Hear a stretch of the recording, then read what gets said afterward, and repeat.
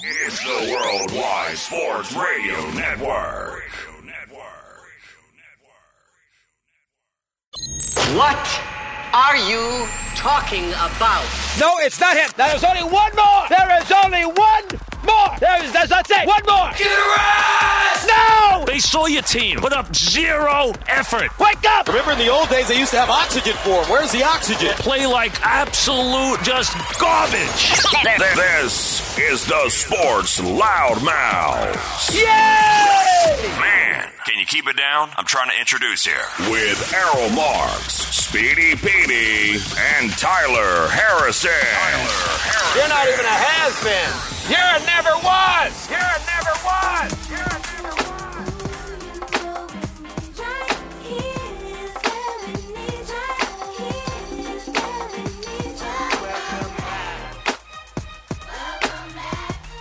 You know you like that.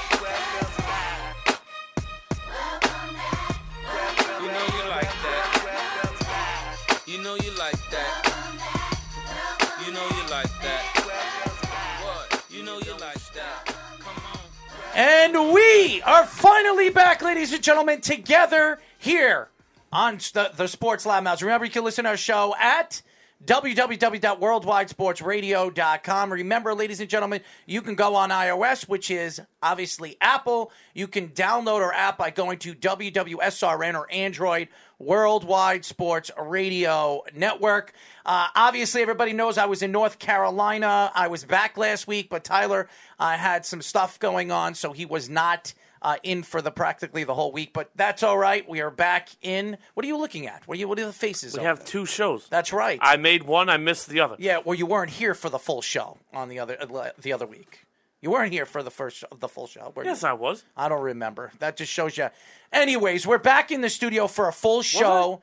Never. Could you just pay attention? You know, last week when I wasn't here, you just sat there in front of a mic just wondering what to say. Now, finally, when you have something to say, you're spitting it out. So thank you for opening your mouth during the show. Oh, thank you. Anyways, as you guys know, we are going to have a very, very good show lined up at 9 o'clock, which is just about now. We will be talking to Pro Football Focus lead fantasy analyst, podcast and host, Ian Hartitz, right? Mm-hmm. Hartitz, I got it.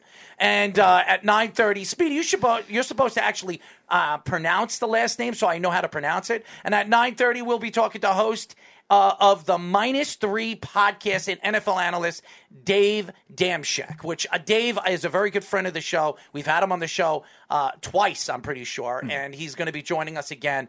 Very, very funny guy. But we had Ian on the show a while ago. I remember Ian. It was a while ago, but we finally got him on, and we are now talking to Pro Football Focus lead fantasy analyst and podcast host, Ian Hartitz. What's going on, Ian? Yeah, thanks for having me back, man. Maybe third time will be a charm with the name. We'll see. Guys, is that how you pronounce it? Is that how you pronounce it? It's like Cheez-Its, but Hartitz. But Hartitz. I got it now.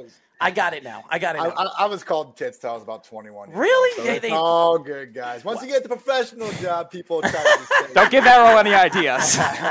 Well, if you know me, my last name is Marks. So just think about how you want to make fun of that name. Skid Marks. You can trust me. I heard it all. And my first name is Errol. So I've heard some crazy just different ways to pronounce my name. So I've had a lot of problems over the past. And I used to beat those kids up. So just think.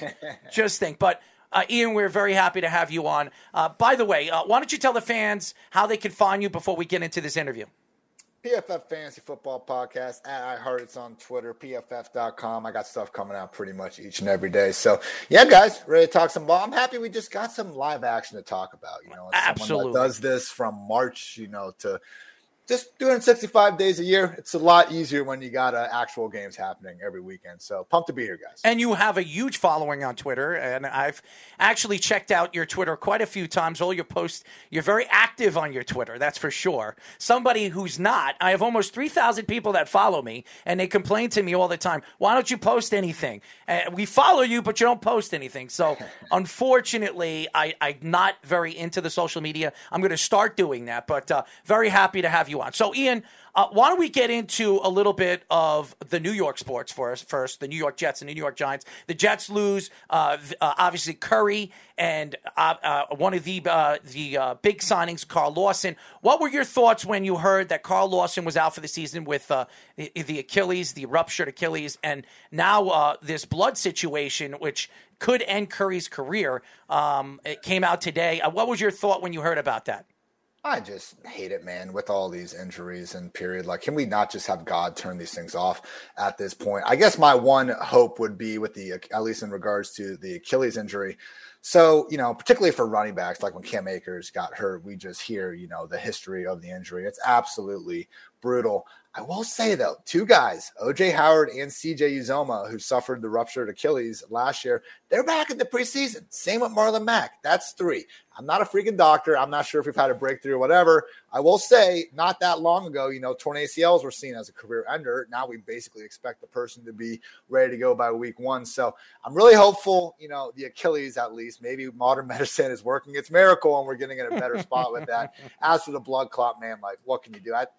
If the guy was in danger, I mean, man, I'm happy they found it. I remember growing up, and there's one of the best kids I played with in middle school just goes to the doctor one day, and they say, hey, man, there's something wrong with your back. You can never play football again. So it's absolutely brutal. I can't imagine what he's going through, but, just hope for the best. So staying with the Jets, Zach Wilson's had a very impressive preseason so far, his first 2 games. So what is your expectations of him and your impressions of him as a quarterback so far, both for real-life football and also for fantasy? Is it still somebody that's a streaming guy, or is it someone that you're willing to draft late? I'm now getting in on him in that last tier of quarterbacks. Between him and Tua, I think they definitely supersede guys like Daniel Jones, Ben Roethlisberger, Sam Darnold, Carson Wentz.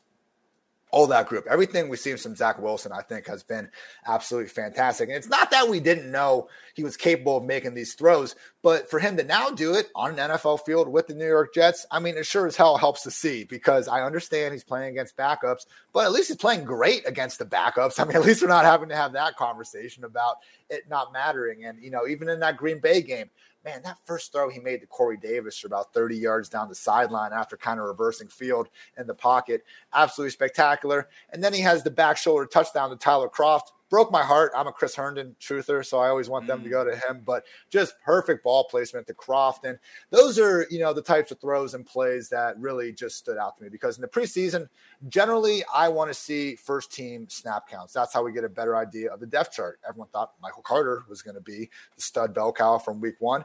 Now it's kind of looking like maybe he's the RB3.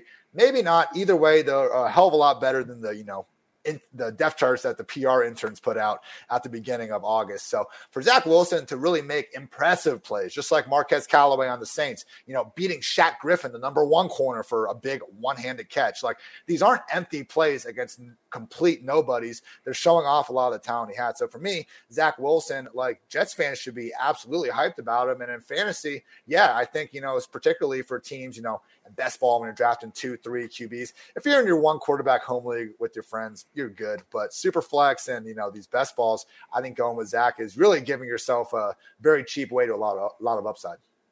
So enough of this Jet talk, right?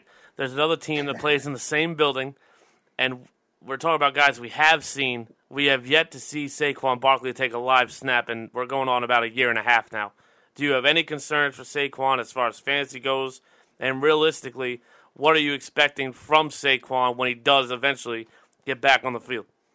I mean, I wish he wasn't banged up. That'd be a lot easier to figure out. With that said, everything that I've heard about this situation, we're not hearing like Saquon's slow to progress or Saquon's had a setback or this and that. It's always been usually from Jordan Renan just saying like they have his long-term career interests in mind. Like I freaking hope so, but I mean, it's he's going along on schedule. And one of the guys I really respect in the industry, Dr. Edwin Porras, he works over at Fantasy Points. Like he's done these studies again on the torn ACLs and the specifics behind it. And his 3 main criteria for when we should expect guys to heal in a good timetable are when they have high draft capital. That's the sign of a freak athlete. I think we all know Saquon fits that build. If they're 24 or younger, and if they're going through a relatively non-complex injury. Now he said relatively there. I understand it was more than just the ACL. I think Dr. Porras has a better idea of what constitutes complex than, any of us sitting here. I don't know if I'm talking to some doctors. Maybe I am, but I'm just going out on a limb with that. I am concerned enough to move him down to RB6.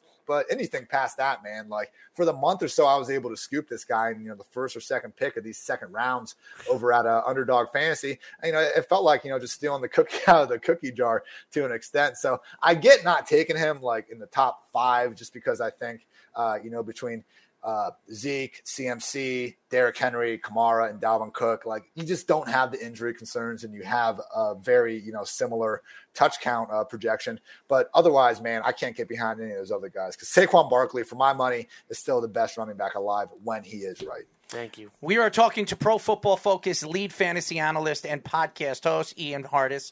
Now, Ian, we talk about, and I know he went to the Giants, and I understand because he's not a Jet fan, and that's fine. The thoughts of the Jets going after a defensive end. I mean, there were talks, Joe Douglas was going after Chandler Jones. There was also talks that they might wait until, obviously, certain players get cut before the preseason is over. Are you hearing anything right now for the New York Jets? Has anything come out on your way where the Jets are going to make a significant move at the pass rushing position, defensive end position? Nah, man, I don't have those sources. What is funny, though, I've gotten one source in my life, and I actually got the Michael Thomas ankle news about 3 weeks before Schefter, and then those guys did, because a buddy of mine is friends with some old, like, Ohio State football players. Somehow I just get a text mid-podcast, and it was my buddy saying, like, wow, I just heard that, Michael Thomas is an idiot, didn't fix his ankle when he should have, and now he's going to miss like 6 months. So I remember saying that on the pod and being like, biggest grain of salt ever. I don't know anything. With that said, here we go. So I don't know. They could use the help. I get it. But I will say, I don't think either of the New York teams are going to have this defense that, teams are just straight up walking over. I mean, I think the Giants would be a little bit stronger than the Jets. I mean, Bradbury and Jackson, that's a hell of a 1-2 punch at corner, if I do say so myself. So we'll see. I mean, they could certainly use the edge rushing help now that they've had these injuries come to fruition. Maybe I'm trying to think who could be on the block. Yeah, we'll see. I would guess, a move gets made in the next week or two because as we see a lot of times, when a team decides they're going to cut ties with their edge rusher, they send them for some 7th round pick or whatever before they actually let them be a free agent. So long way to say we'll see. AFC, the New England Patriots made a significant amount of moves in the offseason. They needed to really drop the hammer with Tom Brady winning the Super Bowl with Tampa. They are playing the Patriots this year. Sonny Michel gets traded today for, if I'm not mistaken, a 5th or a 6th. It could be a 4th, depending how well the Rams play this year. Are you surprised with the Patriots' moves and Mac Jones? Do you think he wins the job over Cam Newton? So I guess the only surprise with the moves, I didn't necessarily hate any of them. If they want to run a 2 tight end offense, well, they got, the 2 best available free agent tight ends we've seen in some time. Nelson Aguilar, as much as people want to keep going back to the dropping babies meme, which is funny. But he was fantastic with the Raiders last year. Maybe fantastic is a strong word, but he was very good. Like he was legit Derek Carr, number 1 receiver on the league's 10th highest scoring offense. So Nelson Aguilar is a legit solid addition, and Jacoby. The offense should be in a much better place than it was last year, and the defense was already good. So optimism should be high. It was just funny to me, though, when they give Hunter Henry and Jonnu Smith, like the 2 biggest tight end deals we've pretty much ever seen in open free agency. And they signed Nelson Aguilar to a non-insignificant, to a pretty freaking significant deal, I should say. Then also Kendrick Bourne to more money than people were thinking, all in the first day. Like how badly did Belichick just want to get on vacation this year? So the moves themselves, I thought were fine enough. The money kind of, allotted to the guys was a little bit more interesting. Kind of seemed like, Belichick saying all right, I don't know how seemed like a guy that might coach forever, but my goodness, man, it seemed like someone also trying to maximize whatever window he's got left. So we'll see what happens. So we talked about players on the Giants. How about a guy that was almost on the Giants that has been one of the most polarizing guys on whether they'll be either really good or iffy in the NFL, and that's Devontae Smith. And I know you're somebody that's a big truther of Devontae Smith. And as a Giants fan, I don't really want him to succeed, but I agree with you. I do think he will. So why do you think Devontae Smith, despite his size, will be a great player in the NFL? It's funny, man. I did really well in NFL draft props this year, but I lost my biggest one, unfortunately, and that was Devontae under his draft position because a lot of people were saying he would go to the Giants, and I was like, kidding me? Gentleman could be the guy to draft, a sub 170-pound wide receiver in the first round? I don't freaking think so. Eagles trade up and get the guy. So, I'll take the L on that one. I never so much doubted the player. I doubted the NFL's kind of willingness to embrace someone like him. Like, I was surprised to see Waddle, who's not exactly a big guy either, go 6th overall. So it might just be the way, the game is moving. Rondale Moore is making a lot of big plays now. I mean, not big plays, but he's getting big utilization in these games as well. It would make sense. I mean, we just see like big hits that are clean just get flagged because they're almost too violent these days. I mean, football is so much different than it was 15 years ago. I don't know that pulling these 30-year studies and saying, well, only this handful of successful wide receivers that played at under 170 pounds, because again, the game is just so different. And I think we saw flashes of that in the last preseason game. Devontae and definitely Jamar Chase need to work on, not dropping the football, but we know those guys can catch the ball. Devontae, man, that whip route he put on the outside, just easily creating 5-6 yards of separation. It was great to see. Like, honestly, him and Elijah Moore actually on the Jets, who's been banged up, but hopefully is going to be playing against the Eagles this weekend. Like, it's almost better, I think, for fantasy investors that they got a little bit banged up this preseason, because if we saw them going out there making the big plays that we know they're going to be capable of with the opportunity they're getting, that's when we see, Marquez Callaway jump up 20 wide receiver spots like overnight. So it might not be the end of the world that he was a little bit nicked up. A.J. Brown was like that. We had the B.C. Johnson over Justin Jefferson reports going this time last year. So just, again, the only knock we have on Devontae Smith is his weight. But, everyone I trust, that even more so than myself in terms of just prospect evaluation, Mike Renner, Josh Norris, like all these guys I really respect, just say, yeah, if we had on-field evidence of the weight being a problem, then we could question it. We really don't. So you throw in the reality that he's the pretty much undisputed number one receiver in this offense. And yeah, man, I have him, I think, wide receiver 25 or 26 right now. So I'm all in on it. And I really think, you don't even need to draft him that high in a lot of these leagues. He's a great option for pretty much anyone there in the middle rounds. So obviously, I have a fancy sleeper this year. I just want to know if you expect him to go back to his true form, or if you think what we've seen from him the last 2 years is kind of his new status quo. Do not bring up Baker Mayfield. I'm not bringing up Baker Mayfield. I think he's bringing up his I'm not teammates. bringing up Baker Mayfield. Do you expect Odell Beckham Jr. to go back to being a true number one wide receiver? Because I've been alone on this show saying that Odell's still by far a top 5 receiver talent-wise, and I get yelled at for it endlessly. No, he's not.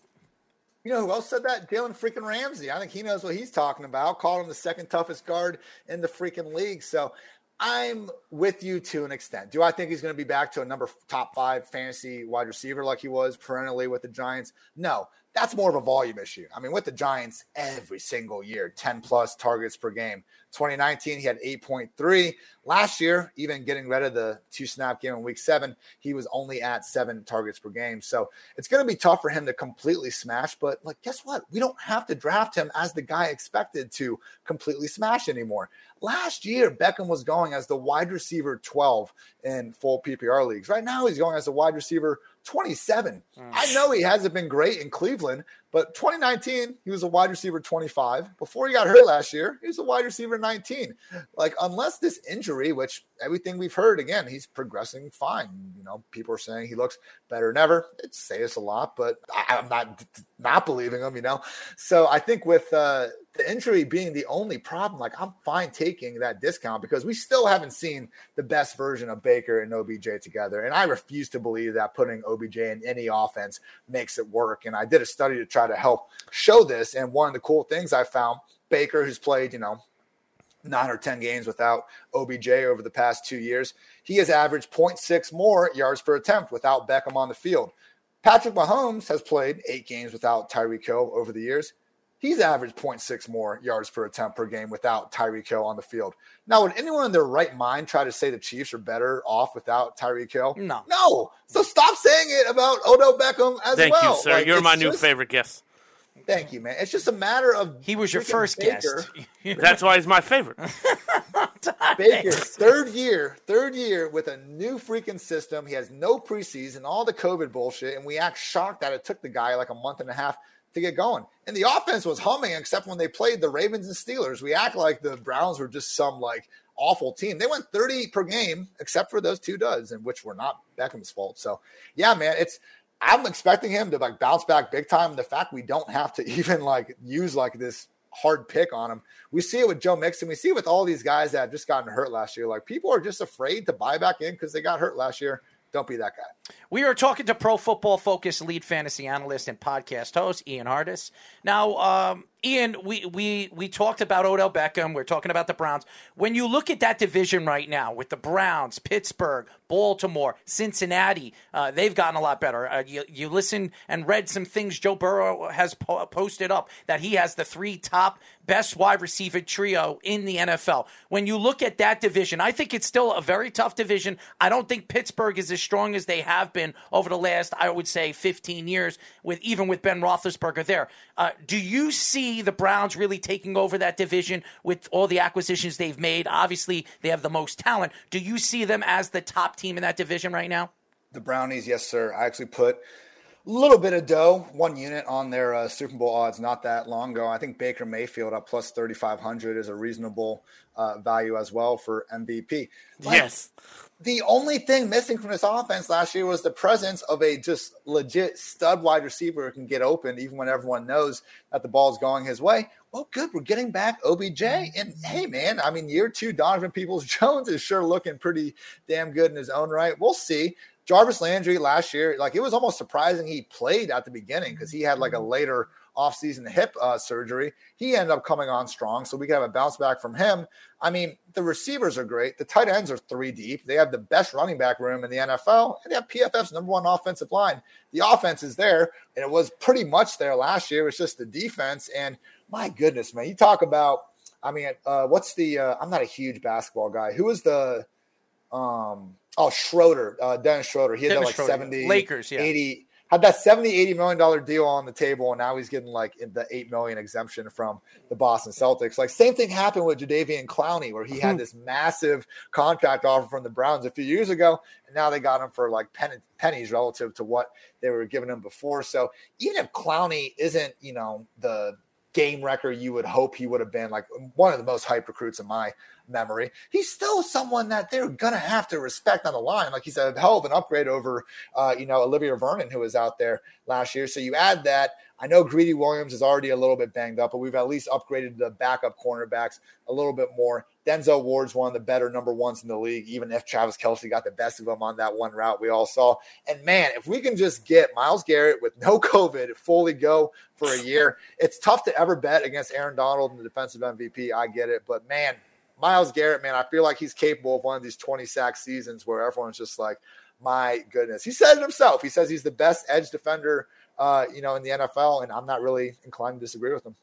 By the way, speaking of the AFC North, I do want to mention Ian actually came in on our StreamYard with his mantra "Free Auden Tate," which I thought was very funny, and it's on your Twitter too. My friend who's a Bengals fan was a huge fan of that, and I actually agree with you to an extent. I'm surprised he's getting, I guess, overlapped by these other receivers, so I just wanted to bring that up.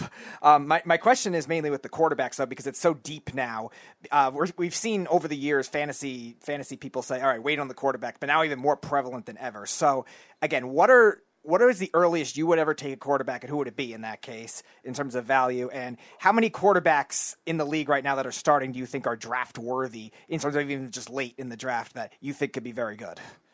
That is the wild thing. I was looking at it, the fantasy points per game, and like 17.5 is a pretty good number historically. It's at least decent.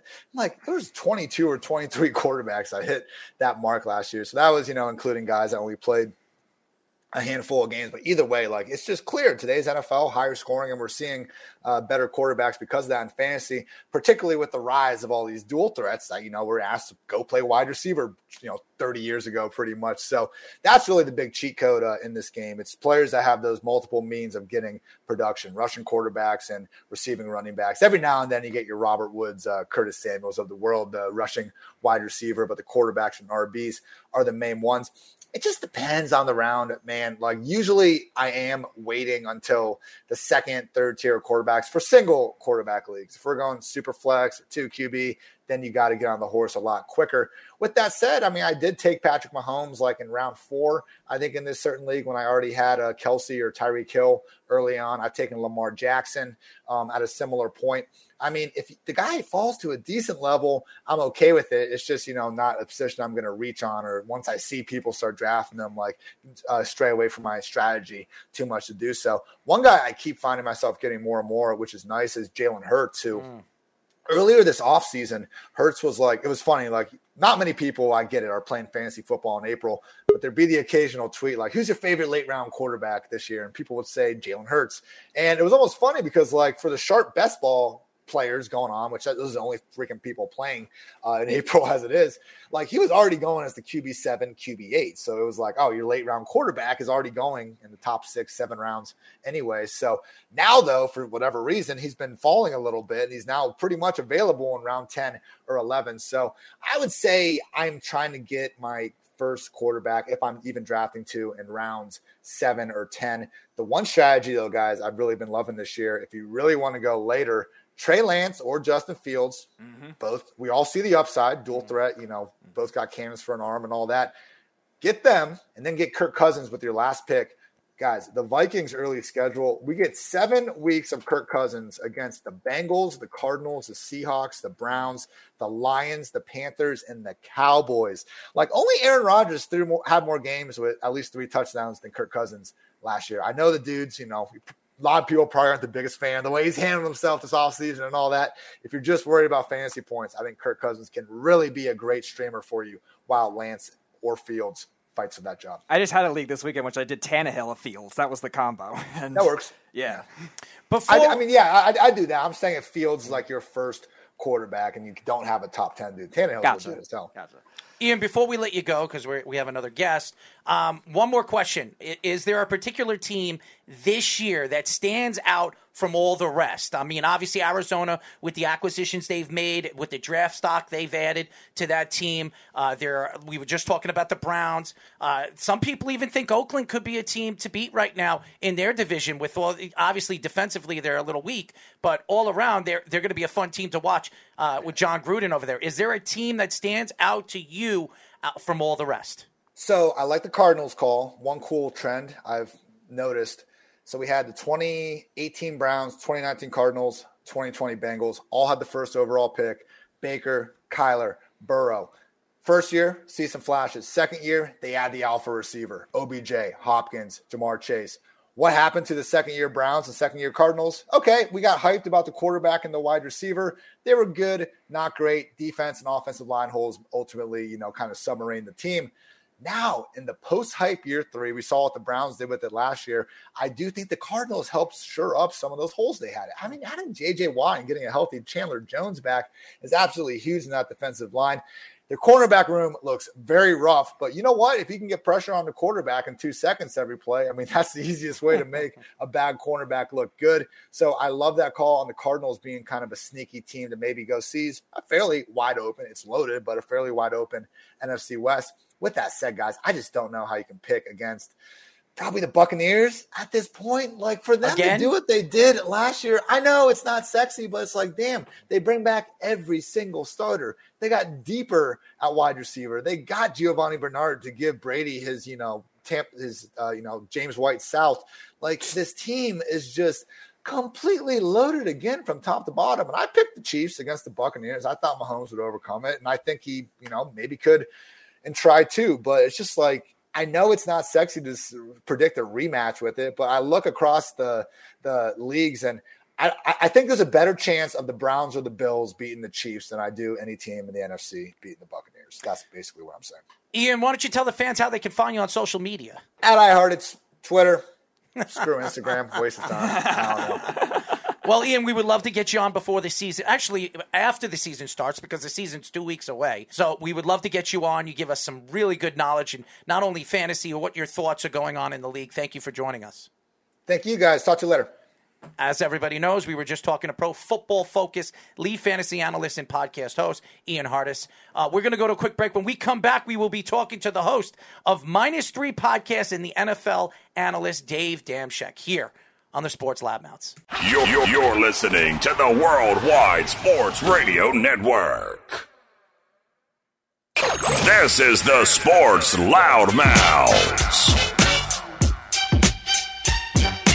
We are back, ladies and gentlemen. As you guys know, this is the Sports Loudmouths. I'm your host, Errol Marks. My co-host, Tyler, a.k.a. Beef Patty Harrison. That wasn't my name. Well, it is now. And Speedy Dan Petey. Remember, you can listen to our show every single Wednesday and Thursday at 9 p.m. You can go to our website at www.worldwidesportsradio.com and go to iOS, which is our app, WWSRN, Apple or Android Worldwide Sports Radio Network. We were just talking to Ian Hartitz, who gave us some good information, football, lead fantasy analyst, podcast sensation. But we have another podcast, a.k.a. Big Sports Guru when it comes to football. We are now talking to the host of Minus 3 Podcast and NFL analyst, Dave Damshek. What's going on, Dave? Yo, what's happening there, fellas? Yeah, also Extra Points with Cousin Sal, who you may or may not know. He has some good insights for you, too. And he hails from the Long Island region of the tri-state. And I'm wondering... I'd forgotten that's where you guys are located. That's where you specifically are, yes. Somewhere up there? Yes, Long Island, New York, my friend. Well, I mean, I'm from Pittsburgh, and after what the Islanders did to the Penguins a few months ago, that's what I'm talking about. I may take leave of you right here. In fact, I will. Goodbye. No. All right, but yes, we'll talk about football, I guess. It's better than talking about what happened this past spring. It's still making me feel very sad. The way that all went down. We'll help you out this year because we're adding probably Vladimir Tarasenko very soon. They have Zach Parise. This team is going to be loaded this year, so they might even be more fun to watch because they're going to definitely be favorites. Anyways, by the way, we're not talking hockey, and you're a Ranger fan, which I understand. It's a wash. We're washing our hands from that. Anyways, Dave. I didn't say a word. Dave, your thoughts to the New York teams this offseason. Obviously, with the Giants, I believe their schedule works very well for them this year, where they can be a playoff team. And the New York Jets losing Vinny Curry for the season. They lost, obviously, Carl Lawson. But Zach Wilson looks great. We're looking at Elijah Moore, even though he hasn't played one preseason game. He's looked sensational in practices. Is there anything that stands out with the New York Jets first from this offseason with the draft and some of the acquisitions they have made? Well, the first thing is the massive overhaul at the two most important spots, head coach and QB. And as far as that goes, I have declared that if Sam Darnold, who I know is no longer your cross to bear, but if he thrives or is even mediocre in Carolina, I hereby decree Adam Gase is not only not allowed to ever have a coaching job again, he's not allowed to watch football ever again. Man, what is the canard that we were sold on this guy? This is crap. What if Darnold is bad, but is good without Gase? That will be. I really will feel like Peyton was playing a practical joke on us the last decade. But I mean, from what you can glean from August, and I generally philosophically say that you should try to glean nothing from August. It's a lie for your eyes. 1 month long, you get seduced by this guy or that playing against second and third stringers. It's hard to get a real read on it. As I say, it's a Civil War reenactment, pigskin style. That said, you can see that Zach Wilson has a live arm, and there is a difference from watching him at BYU versus there's something about when some guys get on the NFL field, it's like, wow, they look small all of a sudden, don't they? He cuts a nice figure for as far as you can take that. I think they happen to be in a brutal division. I'm not sold that the Bills are definitely going to steamroll everybody. I think the Dolphins are going to be much better, or Tua specifically is going to be much better. Ergo, the Dolphins will be slightly improved from last year. And I think the Patriots, this is not owed to what we've seen these last couple of weeks or the Mac v. Cam stuff. I just believe that the Patriots, based on the what they did in free agency and otherwise, and the guys returning, I think they're going to, sad to say it, but they're going to be a 9-win team or a 10-win team and be on the cusp of the playoffs. So that doesn't leave a whole lot of room for the Jets to be relevant. But I think the Jets fans are, correct me if I'm wrong, I talked to Dan Hanzus from around the NFL yesterday about it, and I can kind of forgive. Most football seasons, if you know your team ain't going to the Super Bowl, what's the point? If you know right now our team has no chance, it's kind of hard to get into a 17-week stretch. But I think this season, as a Jets fan, if we see promise and there are no devastating injuries over the course of the season to our core guys, we have reason for optimism going forward, and that's been a rare thing for Jets fans. So you brought up Sam Darnold, which was actually interesting, transitioning nicely to my question, which you do a lot of bets too, in addition to all the football content. And one of the bets I saw on your Twitter that you were placing was the Panthers as a wild card team. Now, what are the biggest reasons for that, and how big of a leap can you see Sam Darnold making from his time with the Jets, maybe in that Matt Rule offense? Well, it's in the context of the 2021 NFC, which has 4 or 5 really good teams, it appears. And so there's going to be room with a 7-team playoff for someone to kind of rise up. It makes sense to me that Carolina could be that team. I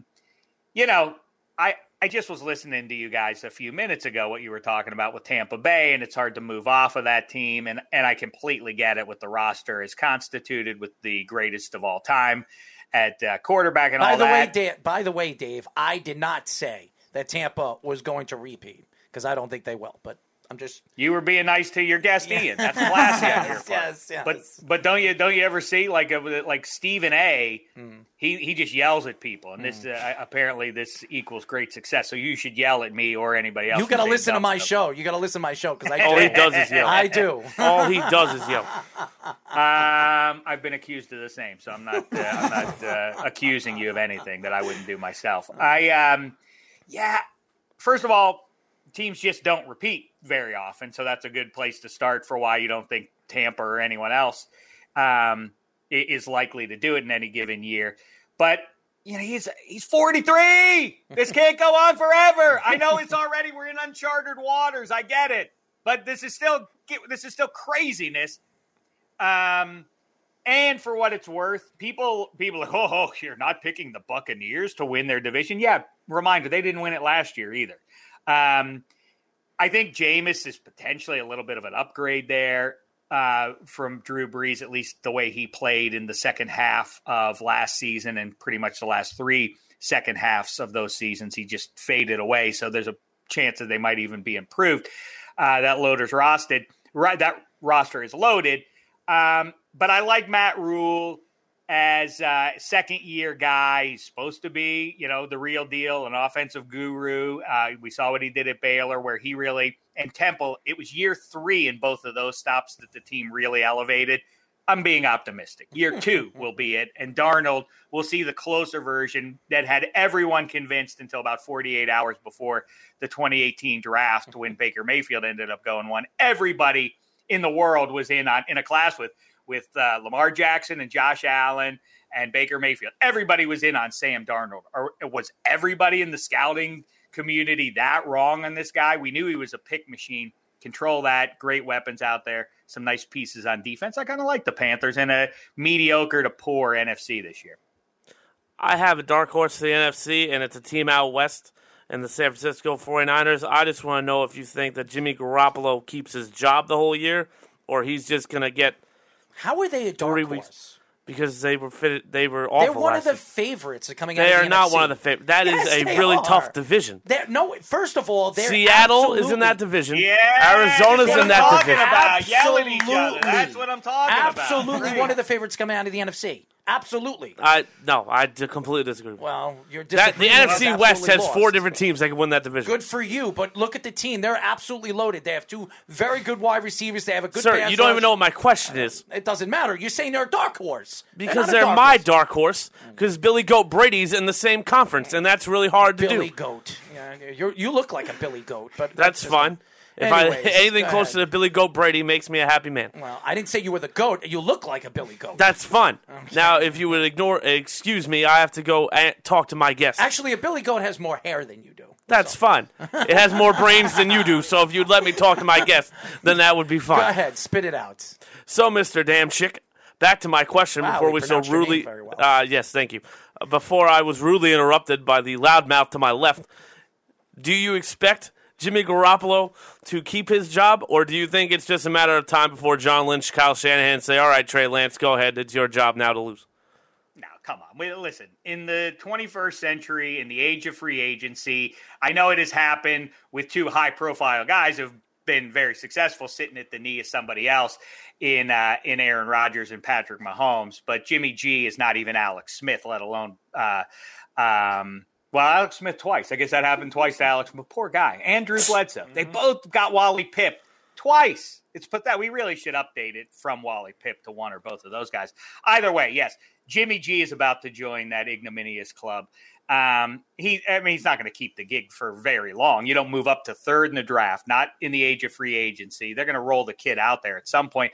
What you're hearing now is that it's going to be with Taysom Hill type packages to get Trey Lance on the field. But I think that I'm sure Jimmy G, Andy Dalton, all these vets know that their window is pretty limited. They better, if they stumble at all, that will open the window for the rookie to jump in. I mean, I think it's that. Jimmy G keeps the gig as long as they're undefeated and or he's not throwing bad picks. Because let's keep in mind, Jimmy G's plague is he's a game manager though, and he went 13-3 just 2 years ago. Yeah, he's also throws a lot of terrible interceptable balls, and once we see one too many of those, I think it'll be the kid's turn to take over. But I'm with you. I really like the team.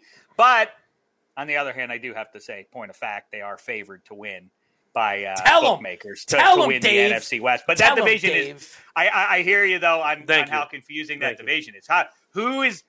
What's the fun question is, who's definitely the last place team in that division? It's hard to figure it out because those are four I got money good. on the Rams. The Rams? Well, in the coverage, the Lions are going to have the worst record in the NFC, maybe in the NFL. They'll be neck and neck with the Texans all year, I think. We were talking to the host of Minus 3 podcast and NFL analyst, Dave Damshek.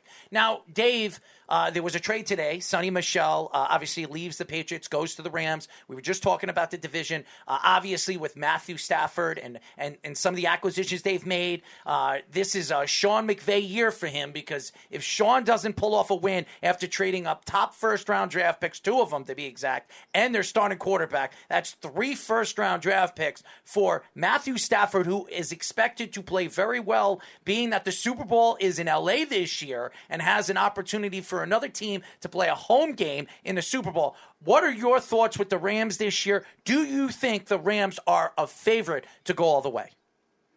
I'm buying it, and I like the incremental steps of the team. They've been around it. They were in the Super Bowl not very long ago. They still have some of those core guys, not that many, but they still do have a couple essential players. The defense is mighty. I like Stafford as an upgrade, obviously, over Jared Goff. And yeah, I like it even in that division. They're my team to go to the Super Bowl this year out of the NFC. And by the way, it will be an all-LA Super Bowl because that is correct. The Chargers are going to vanquish the Chiefs and win the AFC West. And once they do that, all bets are off. Well, I'll just tell you this, Dave. I've said that I believe the Chargers are going to be a very tough team to beat, and I think they're going to squeak into the playoffs and watch out for Justin Herbert. So I don't know if they're going to the Super Bowl, but I think Justin Herbert is going to take that next step as an elite quarterback in this league. He's sensational. He really is. Oh, I mean, what you saw from his rookie year, can you really say that based on, getting thrust in there after a doctor thrust a needle into Tyrod Taylor's heart just before the game started in week 2, Justin Herbert was dynamite the rest of the way there, historically great. And is he that big a drop-off, that offense, that big a drop-off from what the Chiefs have going? I don't really think it is a monumental one. However, I think the defense for the Chargers is potentially vastly superior to what the Chiefs have. So it's not that insane to suggest that the Chiefs aren't going to just naturally win the AFC West as long as Patrick Mahomes is there. The Chargers, a team that always loses close games, always has injury issues with a lot of their core players. See, this is really the problem, think the Chargers... Dave. This is the problem with these two guys. They always think of last year. No. Not just me. I think of their whole franchise history, Dave. They always have injury-prone players. They always lose close games, playoff duds. What do you think is different with this Chargers team? You got the hot take on the Super Bowl. What is it? Listen, it's a hot take enough to say anybody would beat the Chiefs in that division. So I'll stick there and I won't hit on that one. But yeah, I do like him for the narrative. Wouldn't that be fun? Brady gets to his home stadium last year. Now it's LA v LA in the LA stadium. That would be cool. Not something I'm rooting for though. I'll probably faint if that happens. Yeah, I probably listen. It's He'd be the richest man in America. He's a Steeler fan. I guarantee you, Dave is a Steeler fan because he's from Pittsburgh. I am a Steeler fan. Yes. Yeah. I'm sorry. Of course I am. Sorry. Don't be sorry for me. I'm 7 Super Bowls? I'm thinking they're pretty good. We got so many Lombardi. Yeah, I can barely take a step around Pittsburgh without tripping over either a Lombardi trophy Tom or a Brady's Stanley Cup or whatever. Yeah. We do better in the Stanley Cup department than Tampa does. Although, you know what? Actually, Tampa's doing better than Pittsburgh. Scratch all that. Cut all this from the show. Now, to answer the question, I don't have a good answer because I'm with you. Obviously, that we see what's gone on there, and it's not been one season or 3 seasons. This has been the entire millennium at least. They got the one Super Bowl. In fact, I was actually at that game in Three Rivers when Stan Humphries threw the touchdown pass to Tony Martin to beat the heavily favored Steelers way back when, and then they got whipped by Jerry Rice and Steve Young in that Super Bowl, if you'll remember. But anyway, I don't have a good answer for why this season's going to be different than any other one where the football gods, for whatever reason, I don't know what Dan Fouts or who did what to invoke such rage from the football gods that they just have to spite these guys with injury and otherwise every single year. It's got to change at some point, right? Yeah. The Browns beat the Steelers in a playoff game. All bets are off now going forward. Without their head coach, too. Right, exactly. So I'll ask you a Steelers question here we go, right? I think you're going to finish last. What do you expect from your Steelers this season? I think they finish second in the division. I think the Browns take it. I think that the Steelers, despite the collective wisdom that's out there that the Ravens are once again going to be world beaters, I think that the Steelers and Ravens rivalry is all based around the fact that they are, generally speaking, not anymore with Roethlisberger v. Lamar Jackson. They're not mirror images of each other, but generally in the way they team build and the way they approach things, and they're interested in the same kind of players on the line of scrimmage and at defensive back and everything else. They often vie for the same guys in that way. So they play the same style of ball. I think the Steelers are going to be a little bit better than them. The big question with them is obviously the offensive line, but I'll remind you that the offensive line stunk last year. So this thing of like, boy, that line's going to stink. Yeah, it stunk last year. People seem to have forgotten that when they went 12-4 and won the division. The youth, and there's an MVP with Lamar Jackson, and Joe Burrow there are 3 guys with Heisman trophies. Roethlisberger's the one with the 2 Lombardis, though. I'll still bank on the known entity. Even though he's long in the tooth, even though he's past his prime and doesn't move very well anymore, I'll stick with Roethlisberger and that roster going up against the Ravens and against the Bengals. I'm not trying to I get that the Bengals fans maybe have some reason for optimism, but are they going to win the division or something like that? No. Give me Pittsburgh. The one thing, here's a good bet. The total on their season is 8.5 wins. I mean, they're going over that. They have an extra 17 games this year. They've never had a losing season, Tomlin and Roethlisberger. So it's a good bet that they're going to go over that again this year. As you guys know, we are talking to the host of -3 podcast and NFL analyst Dave Damshek. Now, Dave, we were talking about Carson Wentz throughout the last couple of weeks.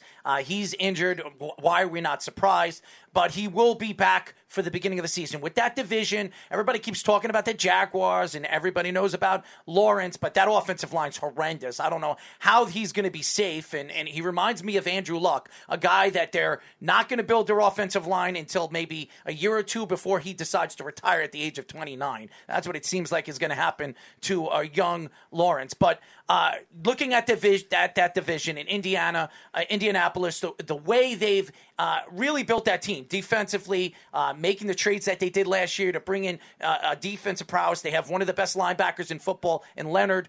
Is there something that stands out to you this year if Carson Wentz stays healthy where they could be a Super Bowl contender? I usually don't worry too much about I'm sorry. I'm seeing something there. Excuse me.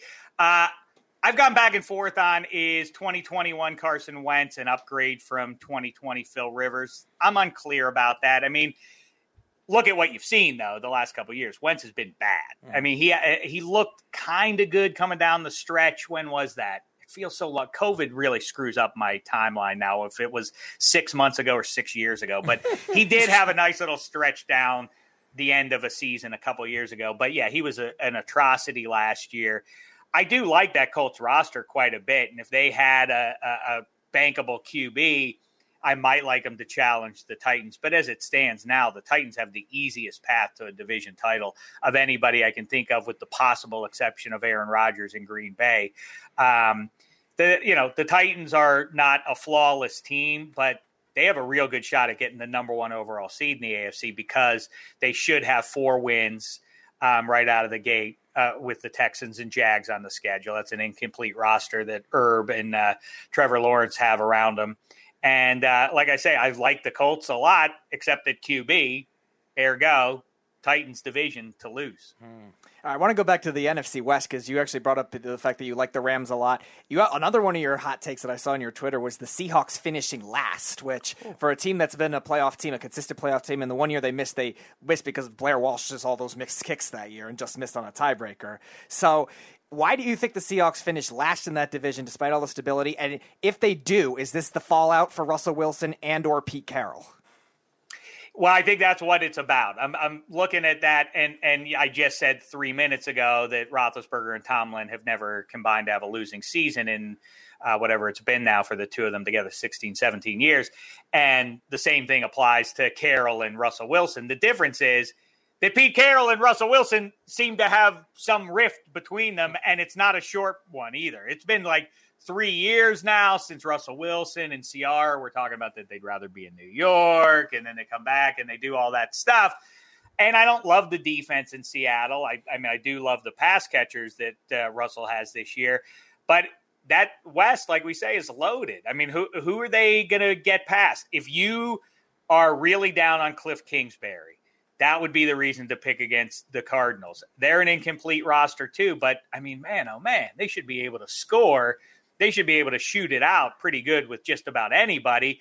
And at minimum, they do have pieces on defense. And that's what it's all about in the 21st century for defenders now, is the Honey Badger is the quintessential guy in that regard. It's about takeaways and 1 or 3 special plays by your defense. Give yourself 1 or 2 more possessions. Give your offense 1 or 2 more possessions over the course of the game. You don't have to statistically dominate. Just win as they say, the turnover battle. And that's the most important. That's how the Patriots got the majority of their Super Bowl trophies. Well, also because they had the greatest quarterback of all time. But the defense, while not statistically dominant a lot of the time, was turning the other team over. And that's basically all you need. I kind of like Chandler Jones and J.J. Watt and the pieces they have behind them, those young linebackers.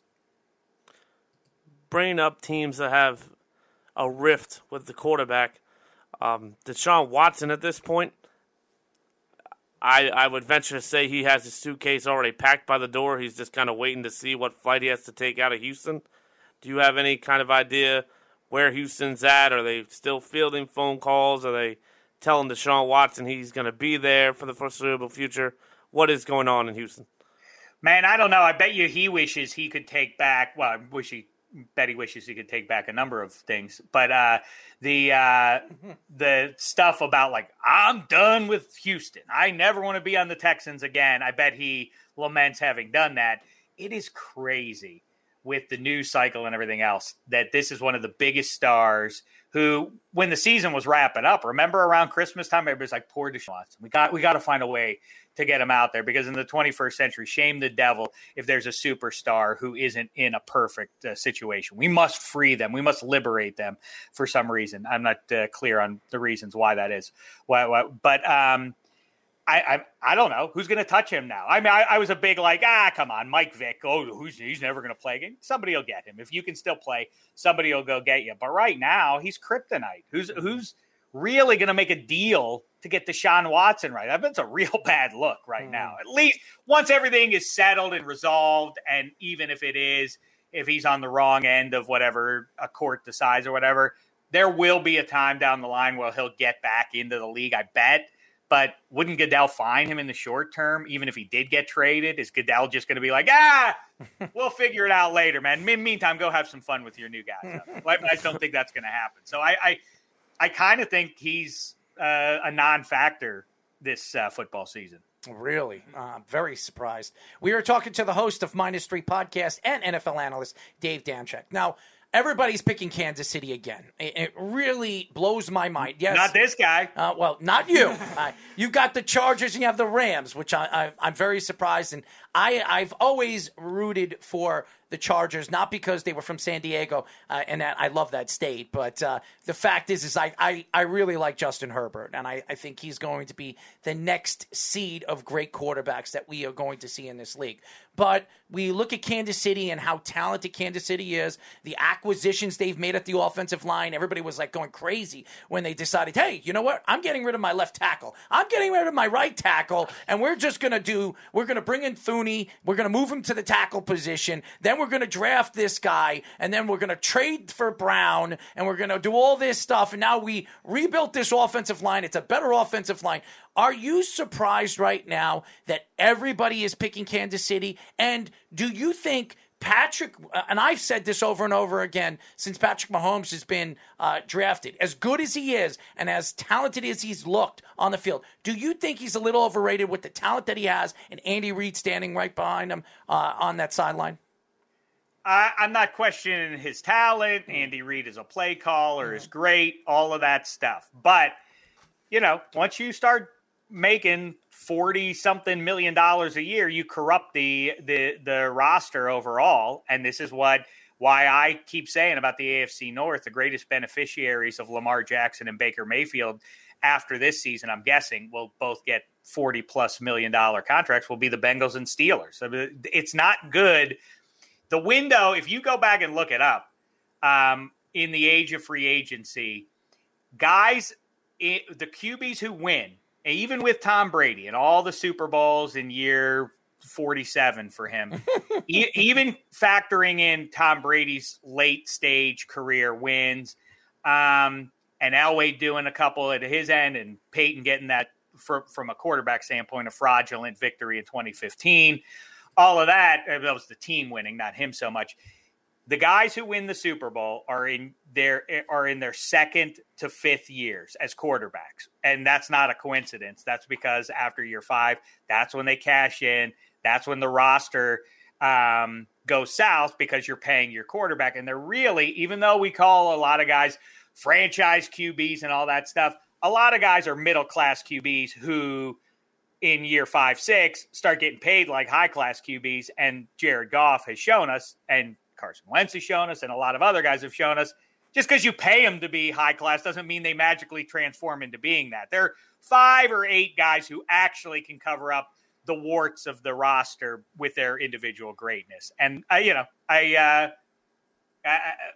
think there's, like I say, just a small handful of guys that are actually at that level, and everybody else is fraudulent. So once Patrick Mahomes though is able to do that, but it's going to require even more from him going forward, because the best roster he's been on is already in the rearview mirror. They're not getting better with him making that amount of coin, right. So going back to the Steelers, they have some interesting dilemmas with their skill players or offensive skill players. They drafted Najee Harris in the first round, which a lot of people are saying, oh, don't draft a running back in the first round anymore. It's not good. But Harris, very talented. And also the receivers they have, which one will emerge? So what do you think the expectations will be for all those guys this year? Who do you think will emerge, both from a reality standpoint, real football, and for fantasy too? Well, Tomlin has a habit of having a guy who he really features as his runner. It wasn't just Levy and Bell; he did it with James Conner, and in the Bettis was long in the tooth, and or he was gone, so he inherited Fast Willie Parker. Anyway, the point is, Tomlin tends to ride one guy and not mix and match like Belichick, for instance, or Josh McDaniels. I think Najee Harris has a really good year because they're gonna grind him, but good. They're gonna feature him. They're gonna feed him the ball constantly. And if I have to pick one of those guys, I'll say Deontay Johnson. The drops were really bad, and he he's physically super brittle looking. He's slightly built. So I do worry that he's going to get banged up at some point. But of those pass catchers, I think Deontay Johnson is probably the best. But the tight end, Freiermuth out of Penn State's looking good out of the gate. They do.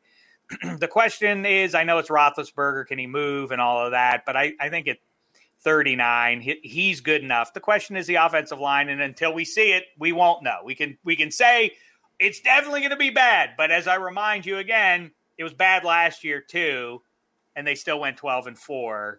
Are they going to the Super Bowl? I'm not going to bet on that, but I think that they're relevant throughout the season.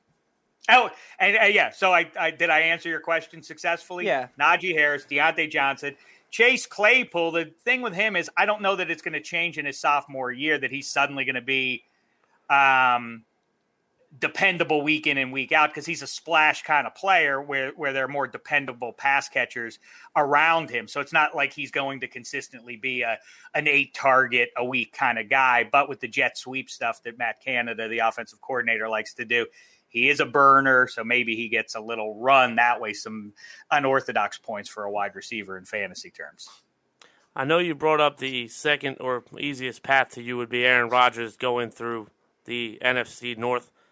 Do you think in Chicago that they're closer to a rebuild, or do you think Justin Fields is just going to cure all woes and Matt Nagy's going to go back to being a genius? Well, if Nagy blows this one, he may or may not make it to Christmas this year. So we'll see if he really screws this one up. Yeah, they're an interesting team because the Lions stink. I think the Vikings are mediocre at best. I think they're a mess. I think in the COVID age, when you have guys, including the quarterback of the team, being like, I don't want to take that's going to be a rift. It's, that was a big talking point. What was that, 5 years or so ago, when Colin Kaepernick took the knee, and this is going to divide the locker room and all that kind of stuff. You think guys bringing COVID in there, if the guys start testing positive, that's going to be a rift too. I think that has a real – Mike Zimmer is talking stuff about that he doesn't like Kirk Cousins not doing it. If that the head coach and quarterback not getting along is not a great thing for them. So the Vikings might not be good. I think the Packers are going to be really good. In a mediocre NFC, like I say, I think Justin Fields has a real chance to be Rookie of the Year. So I guess I'll give a limited amount of optimism that they'll be okay this year, that they won't have to rebuild. But if things get sideways, man, that'll be it for Nagy. Dave, before we let you go, and you were just talking about Justin Fields, and I think Justin Fields is going to have a sensational year. Your thoughts of this year's quarterback class. Now, a lot of people, we heard Chris Sims, he thinks Zach Wilson far and along is the best quarterback in this class. What has stood out to you so far this preseason, and who do you think, out of all these quarterbacks, where everybody thinks that this could be a very good, talented quarterback class, who sticks out to you, and who do you think is going to be the best quarterback in this class, in your views? I fancy myself a semi-pro QB whisperer. I won't say, I'm not the greatest at it, but I'm pretty good at predicting these things. I'm going to say Trey Lance ultimately is the best. Herb has already shown in a couple of stops that even if things are going well from the outside, that, he's too hardcore. It's not going to get better in the NFL than what it was at Ohio State or otherwise. So I don't know about Trevor Lawrence's situation. I like, in the short term Fields, but I think over the long haul, Kyle Shanahan, John Lynch, it feels like they've got something rolling now in the way they approach things that has a sort of stability to it. And Shanahan works wonders with QBs wherever he goes. So this uber talented kid, I figure, is going to end up being a star as things go along. Well, but I also, the other thing is to keep in mind, when people wring their hands about what are we going to do at quarterback? Our guy's retiring or he left as a free agent. Every spring, there are 2 to 5 guys in the college pipeline. That it is not 2010 anymore. There are always good quarterbacks to draft, and there's some viable options on the waiver wire at all times. Look right now at the guys who you might be able to deal for. Cam Newton, you could maybe go and get. You could go and get maybe Jimmy G right now. Those are just two off the top of my head. And Deshaun Watson figures to be in the mix at some point in the next year, 2 years, something like that. Another guy you can go get. Point is, you don't have to stress about it, everybody. There are good quarterbacks coming every year. That's my takeaway is every year it's like, this quarterback's got a chance to be special. We say that about every kid every year. There's always like 1 to, like I say, 4 guys in the draft. It's like, this guy, now he might be really good. I think Russell Wilson will be available too, one way or another. I think in so Seattle too. So yep. I agree with you. I think, and I don't like this quarterback class coming out. Everybody knows about what I think about the Oklahoma quarterback coming out this year. I think he's just a obnoxious you-know-what. So I'm not rooting for him. And when I do go to the draft and I plan to interview him, I'll give him my own thoughts of what I think of him as a person. Maybe not as a talent, but good thing he gets to avoid SEC defenses until 4 years later. Well, that could be a real culture shock down there at Oklahoma because they've never had a real cocky quarter. Oh, wait a minute. Oh, wait, he's in Cleveland now. That's right. That's right. Well, he's not as bad as this kid. I mean, watching QB1 on Netflix. No, Baker is nothing compared to this kid. You have no idea what you're talking about. I said why the Baker hate. Well, Baker was fun. No, Baker was not fine.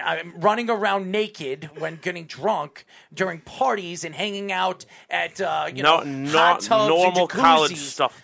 Normal college stuff. Running around naked around the all over the place while people are watching. Normal college sticking his flag in the middle of the field, pissing off people. Yeah, that's great, Baker. You're a smart guy. They should have shook his hand. Yeah, well, good. You could shake his hand. I will absolutely shake his hand. I think you know what you need to do. I think you need to write to Baker Mayfield and ask for an autograph because you need it. Because you're the only person in the whole wide world a couple of years ago thought that Baker Mayfield was the second best quarterback in last year's class. That's not what I said. Yes, she did. I projected him to end that season as the second best. And you thought Lamar Jackson was going to be the worst, and he wins the MVP. He's still not a great quarterback. Okay, whatever you say. Okay.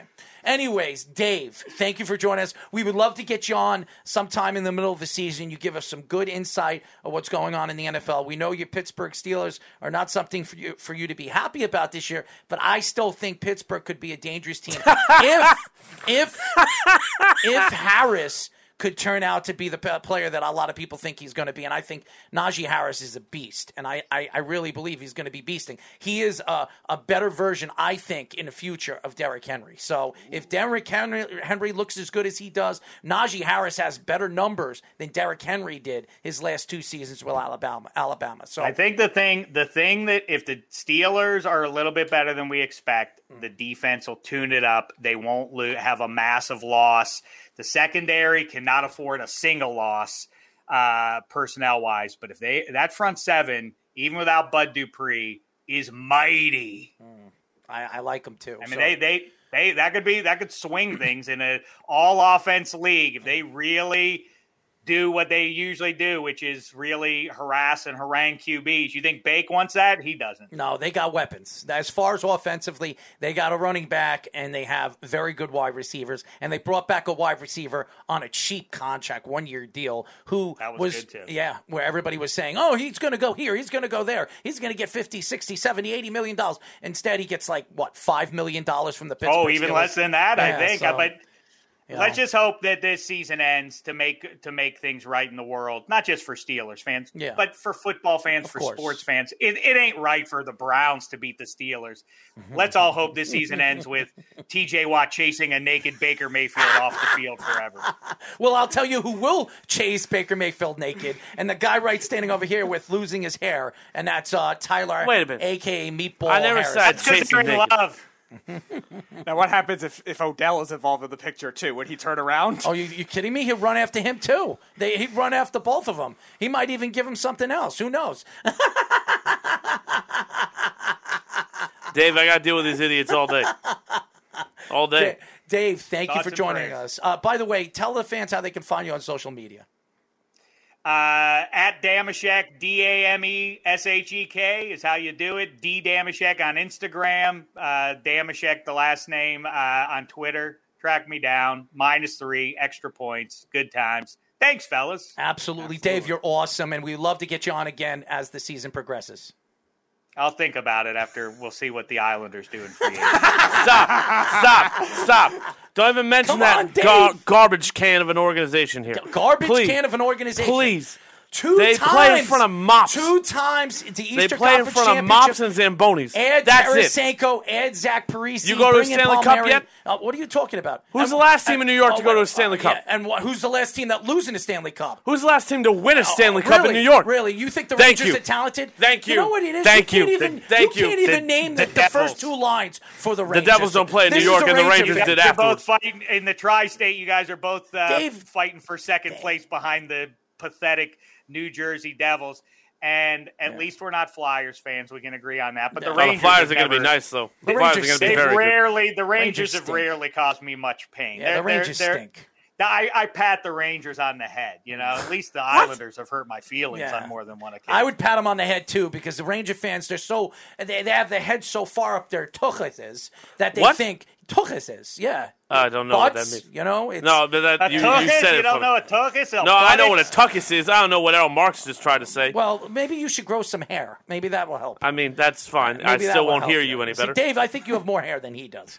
and he's a lot younger than you. Look at this glorious mane. Oh no, that's definitely a lot more hair. I didn't want to taunt you with it, but no, you shouldn't. That makes me very upset. You're going to taunt us soon, because I can't imagine the blue shirts can blow what they got. They're so loaded up for the next few years. They should be a contender in these next few years. Best player, best goalie, best young defenseman. They don't have the best young goaltender. Sorokin's better than Sorokin, so you don't know what you're talking about. You talk. You said the same guy's name twice. You talk out of your rear ends. Play that you back? have absolutely the same guy's They name don't have the best player. They don't have the best player. Who's got the best player? Definitely Panarin's the best player in New York. Panarin is voted the second most hated player in the NHL. Redman is awesome, but come on, the best player. Guy can't stay healthy either. The best player in New York? In New York. Yes. Well, okay. Well, that's. Wait a second. What makes him so much better than Matthew Barzal? Barzal is a different type of player. Well, the Breadman's better than Barzal. That's not even a debate to be had. They're not even the same tier of player. You don't even know what you're talking about. They're not even the same tier. Barzal's closer to Adam Fox than the Breadman. This guy opened. You want to know something, Dave? Before we let you go, this guy, I was out last week. This guy barely even speaks. Now all of a sudden he doesn't shut up. Okay, and that guy has absolutely no idea. Every year he thinks the Rangers are a good team. They stink. I didn't say that. They I said stink. they have a phenomenal and they're front better six. they're better than the Islanders, which they're not. All around, they're not even close to the Islanders, and everybody knows that. So, hey, that just I got a special request. Go ahead. You got to get my producer, Absolutely. and he's a talker too. You got to get my guy Eddie Spaghetti on your show. Absolutely. You guys will all fall very much in love. Hook us up. He's a Rangers, Yankees, Giants, Knickerbockers guy through and through. Oh, you guys will get on famously. Hook us up, man. I would love to get him on. Speedy will definitely hook us up on that one. So, Dave, reach out to Dave, and he'll hook us up, and we'll get him on. Maybe we'll get both of you on. That would be even funnier. That would definitely be fun. Pittsburgh and the Rangers. Oh, no, he's very upset. Every -3 episode revolves around me berating the Yankees and their fans for acting like, I don't know this year. Can you give me an Aaron Boone's an awful manager? Are we buyers at the trade deadline? I don't know. We might have to be sellers this year. Like, you're the Yankees, of course. Spoiler alert. You're just gonna you're gonna pillage all the sad sack teams' village, and you're going to take their assets, and you're going to go make the postseason again, and you're going to act like it's a big surprise. And well, you can't really take shots at the Yankees for what they have done. Yes, I can. Because what they did is they traded away pieces that are probably not going to be anything. They bring in Joey Gallo, they bring in obviously Rizzo, and they've completely changed the way their team has played in the beginning of the season. And this guy over here taking shots at Brian Cashman. Oh, we need to get rid of him. We needed pitching. Okay, pitching. Yeah. Oh, which is by the way why they're winning games now. Their pitching staff learned how to pitch. Oh, okay. Thank you. Their pitching staff right now is ranked 5th in ERA in all of baseball. Oh, they need pitching. Oh my God, man. They did need pitching. You know what you need to do? When the Dodgers win a World Series, you'll regret it. Okay, the Dodgers win the World Series. How much you want to bet the Dodgers don't win the World Series? We already have a bet for that. No, we don't. Yes, we do. Not with the Dodgers. Yes, we do. No, I bet $100 the Dodgers win a World Series. Was it the Dodgers? Yes. Was it the Dodgers? Well, good. I'm going to win a nice $100. So there you go. You ain't winning nothing. Dave, thank you for calling. Thank you for joining us. Take care, fellas. Thanks.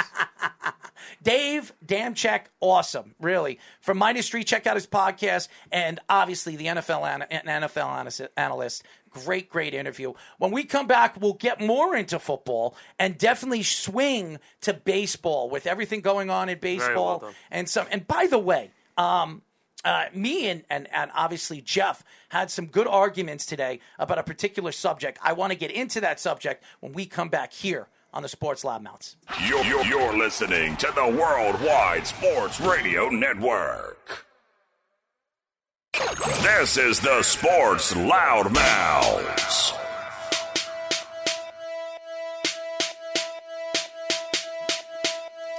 We are back, ladies and gentlemen. This is the Sports Loudmouths. I'm your host, Errol Marks, my co-host, Tyler Meatball Patterson Harrison, and then obviously Speedy Petey, DJ Speedy for tonight.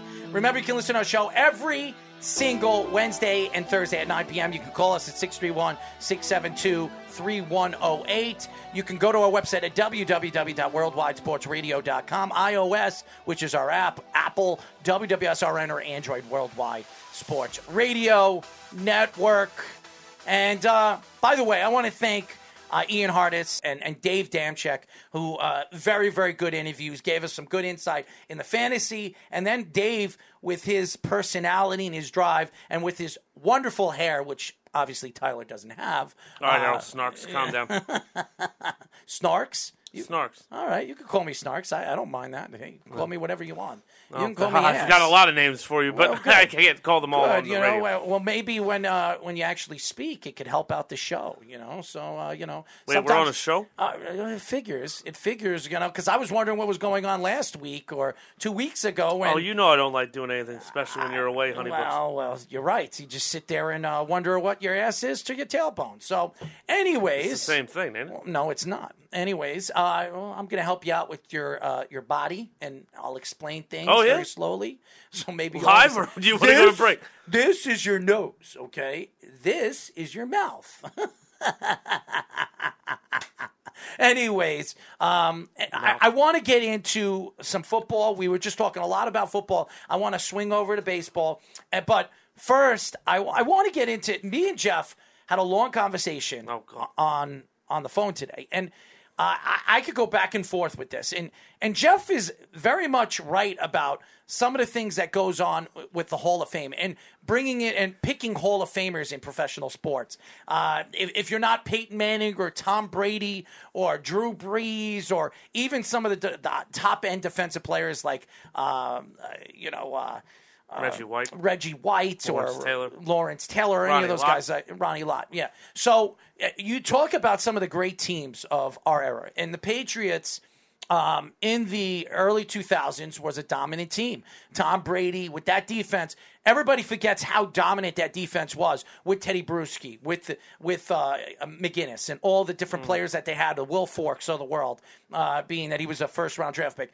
And Jeff was, and I am not a Patriot fan. Everybody that knows me on this show, I can't stand the Patriots, a.k.a. because of Bill Belichick deciding to go over to New England and win all those championships with the Patriots. But what bothers me about professional sports is, being that those teams were so dominant, and you look at those teams and how powerful those defenses were, you can't tell me that Teddy Bruschi, McGinnis, Will Fork, even Julian Edelman, who's an offensive player, are not Hall of Famers. And you try to compare and contrast who's a Hall of Famer and who's not a Hall of Famer.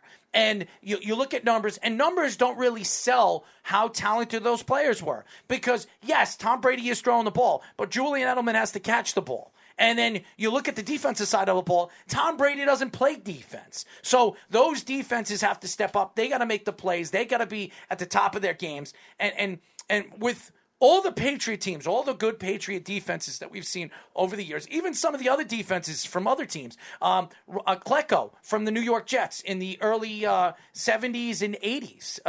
Klecko was one of the best defensive players in the league. And Klecko is not a Hall of Famer. How he's not a Hall of Famer? We have a caller? We got Jeff. All right, Jeff, come on the show. We were talking about this, and it blew my mind because he's absolutely right about this. What's going on, Jeff? How are you? I'm good, man. Do you see Tyler get all excited when Dave mentioned spaghetti? Oh, Jeff, it was a long week without you, buddy. Bring his volume up, Speedy. Go ahead, Jeff. Oh, did we lose him already? Did we lose? Oh, what a shame. No. Oh, I'm never that lucky. So, Jeff, we were talking about this particular subject today for a significant amount of time. What are your thoughts to it? Obviously, I know your thoughts, but the fans don't. I mean, it's just funny that there's like the narrative has changed around football. Like if you go back to the early 2000s when the Patriots won 3 out of 4 Super Bowls. When the Patriots won that first Super Bowl, everyone was rooting for the Patriots because they were taking on the beast in the Rams, the greatest show on turf. Everyone rooted for the Patriots. They loved them. And as they started to win more and started to dominate, there's become like this vitriol towards them, right? And it happens with everyone that wins. It happened with the Niners. It happened with the Cowboys. It happened with everybody. But the difference is the Patriot players are not getting the recognition for their greatness. If you go back to the Cowboys teams, Barry Allen got in, Leon Lett gets in, Emmitt Smith gets in, Troy Aikman gets in. Every Cowboy got in, right? Ronnie Lott's in the Hall of Fame. Jerry Rice is in the Hall of Fame. Montana, everyone from the 49ers gets in. Are you going to tell me the only Patriot that is Hall of Fame worthy is Ty Law? I agree. They won 3 out of 4. They won 3 out of 4 Super Bowls and dominated the league. And you're going to tell me now that the only good player was Ty Law? Well, I think, and I've said this. Devin McCourty, I think, should be a Hall of Famer whenever he decides to retire. But he's part of the new generation. He's been in the league 10 years. This has been going on 20 with the Patriots. Are you going to tell me Willie McGinnis doesn't deserve to be in, or Ted Johnson, or Teddy Bruschi? They were all part of like a dominant early 2000s. Mm-hmm. What do you think about Seymour too? He's another one that's right on that board. Richard Seymour is another one, right? He wasn't always with the Patriots because they traded him to the Raiders. You're going to tell me that none of these guys are Hall of Fame worthy? And it literally just comes back to they won too long and we don't like them. Do you think there's a grudge with the committee? Is what the basis is? Kind of like the baseball is with certain players. I don't know what it is, but look at all of the great teams that won. The Steelers with the Iron Curtain defense, they let Lynn Swann in, and Bradshaw gets in, and Franco Harris is in, and everyone's in from that team. Everyone's in from the Cowboys. Everyone's in from the 49ers. Patriots are up. You get one. Well, Vinatieri is the most important part of that team, and he's definitely going to get in, so that's 2. Well, Tom Brady, he's still going, that's 3. right? I mean, who did you say before Tyler? Vinatieri. I mean, Vinatieri, yes, he'll eventually get it for sure, right? But this is what are you telling me the kicker is the only reason they won? Right. It takes 56 players on a team. I said 53 with Jeff, and he corrected me. 56 players to win a championship. In football, it's an ultimate team game. And Tom Brady, as good as Tom Brady is, he doesn't play the defensive side of the ball. And you need to go back to that time, that 2001, 2002, 2003. Tom Brady was still learning. The playbook wasn't big at all. He was brought along very slowly and wasn't the star of those teams.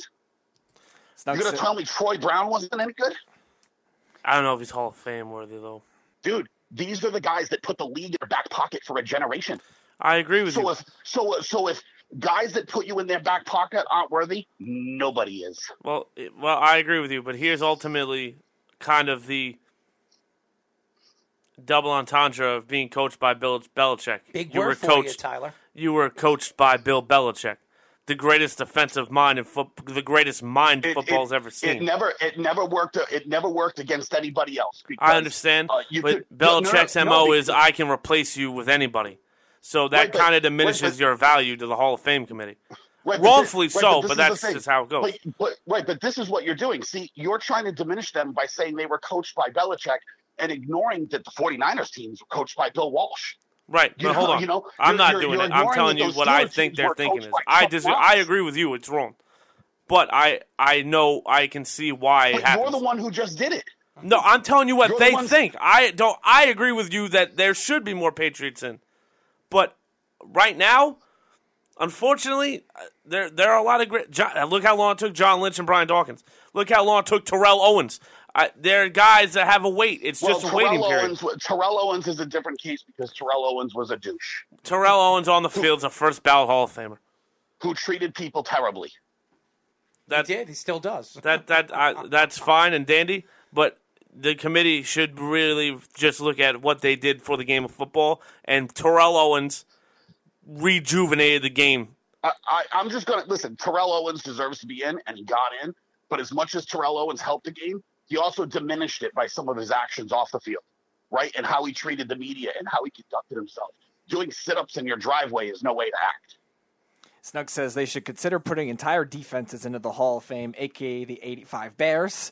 Numbers plus big plays and big moments equals a Hall of Famer. Ben says Bruschi gets in. Snug says Seymour Butts is already in the Hall of Fame. And Ben says Seau is in.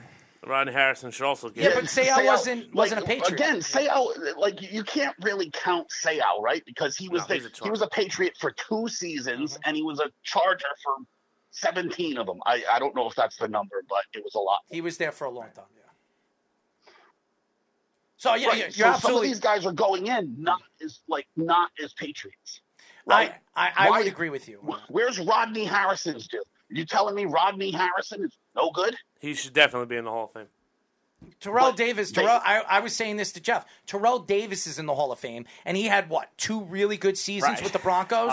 And now all of a sudden, he's in but everybody likes him, so that's why he's in the Hall of Fame. Because over the early 2000s with the Spygate, and I understand that, and we're not bringing that up, but I'm just, because of that, and because the NFL has brought that up, they're relinquishing what the Patriots have done and some of the players, how sensational they were defensively, what they did on the field, and taking away the opportunity to see some of these guys make it to the Hall of Fame.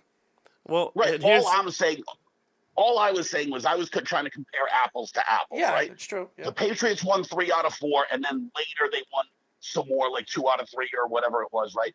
If you look at all the teams that had great runs, right, because it was the 49ers, and then they passed the baton to the Cowboys, who, I mean, it seemed like every year one of those teams was winning, right? Right. And if you look at those teams, everybody is in from those teams. Every one of them. They're all in, right? There's literally 6 or 7 guys from each of those teams that made it in. If you look at the great Steelers dynasty of the 70s, Franco Harris, Terry Bradshaw, Lynn Swann, bunch of guys from the defense, Mean Joe Green, all those, the list goes on, right? They dominated their era. Are you going to tell me Ty Law's the only one worthy? You wonder, too, because Tyler did bring this up earlier, you wonder if they play too much of the rotational and team football now, that maybe a lot of their top guys are the only ones that are going to get in. Obviously, Brady will get in, Gronk will get in, guys like that for sure. But you're right. Jones is going to get in. But they're not part of Brady, okay? But when you talk about Will Fork and you talk about Gronk, those guys came in the league in the mid-2000s, 2008, 2009, like things like that. They're not part of the 2001, 2002, 2003 teams. Oh, so this is a grudge specifically with that team. I think it was like the whole with the Patriots. Well, no, we'll see. Like, listen, the guys from the Patriots now, we still need to wait and see and watch them retire and wait the 5 years and see what happens. But you can't tell me from the first part of the dynasty when they win 3 out of 4 Super Bowls and then they go on a run and they're in the playoffs every year. You're going to be like, no, Ty Law and that's it. Well, where's Lawyer Malloy? Lawyer Malloy was one of the most underrated safeties of all time. Lawyer Malloy was one of the most dominant players in his position at that time. I agree with you. He was probably top 5 his entire career. But it's not just the Patriots. It's not just the Patriots either. We've seen this in a lot of sports. We've seen this over and over again. What the NBA, who's going to the Hall of Fame. Everybody. You know that. No, not everybody. Everybody. The top 2 players on each team usually make it to the Hall of Fame, especially if they're elite.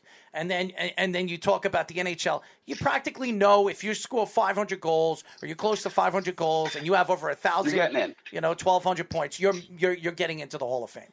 But with the NFL, you don't know. You can have 70 sacks as a corner, and if you're not a liked player by the Hall of Fame voters, you're not getting into the Hall of Fame. And to me, it ruins baseball too. You don't baseball's know, the worst. You don't. They're the harshest. You don't know who's getting in with the Hall of Fame. This guy, you have CeCe Sabathia. He has 280 wins or whatever, 270 wins, but he's going to get in over somebody else that has 250, 260 wins that was more dominant with a better ERA and better WHIP. It doesn't make any sense, and that's why you got to come to that understanding of who makes it in, what makes sense as a running back, as a wide receiver, as an offensive lineman. And by the way, how many offensive linemen get into the Hall of Fame? Barely any. And the offensive line and the defensive lines are the two most and very important parts of the game of football, the trenches. And none of them make it. How many times do you see an offensive lineman go to the Hall of Fame? Please tell me. I mean, Very, very rare. think about this for a second. There are more players from the Bills teams that lost 4 straight Super Bowls in the Hall of Fame than there are from the Patriots teams that won 3 out of 4. Doesn't make sense. It really doesn't. Well, look at Randy Moss. Randy Moss, to me, was a bigger distraction to football than Terrell Owens was, and he didn't get punished at all. He was a first ballot Hall of Famer, and everyone rewarded him. No way was Randy Moss a bigger distraction. He wasn't. He was a much better No, team. stop it. If you get a Terrell criminal Owens. Terrell record, Owens you're a bigger distraction than somebody that sits in your driveway and does curl-ups. That's ridiculous. Terrell Owens destroyed teams with his personality. He People love Randy and Moss. I love Terrell Owens, too. People love Randy Moss. I disagree. I'd rather have a guy that's a little emotional than a guy that goes out there and gets arrested. A little arrested. emotional? Terrell He Owens? mooned a whole city. Okay.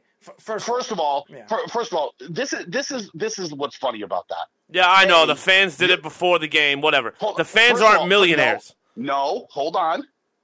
This is why you're ridiculous. He faked mooning. He didn't pull down his pants and show his ass. He faked mooned them because that's what those fans do to him. So everyone with a brain knows what the message is. A player keeping his clothes on is somehow obscene.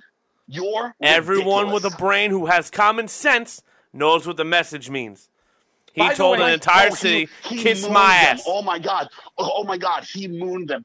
Dude, I was 6 years old hanging my ass out the window of a school bus mooning people. It was That's hilarious. great. Terrell Owens never did that. He stood in the middle of a star. Oh my God. Call the police. He stood in the middle of the star and showed the 1-star rating. Twice. He stood in the middle of the star and showed the Cowboys Tyler, 1-star rating, Jeff. Tyler, do you seriously think...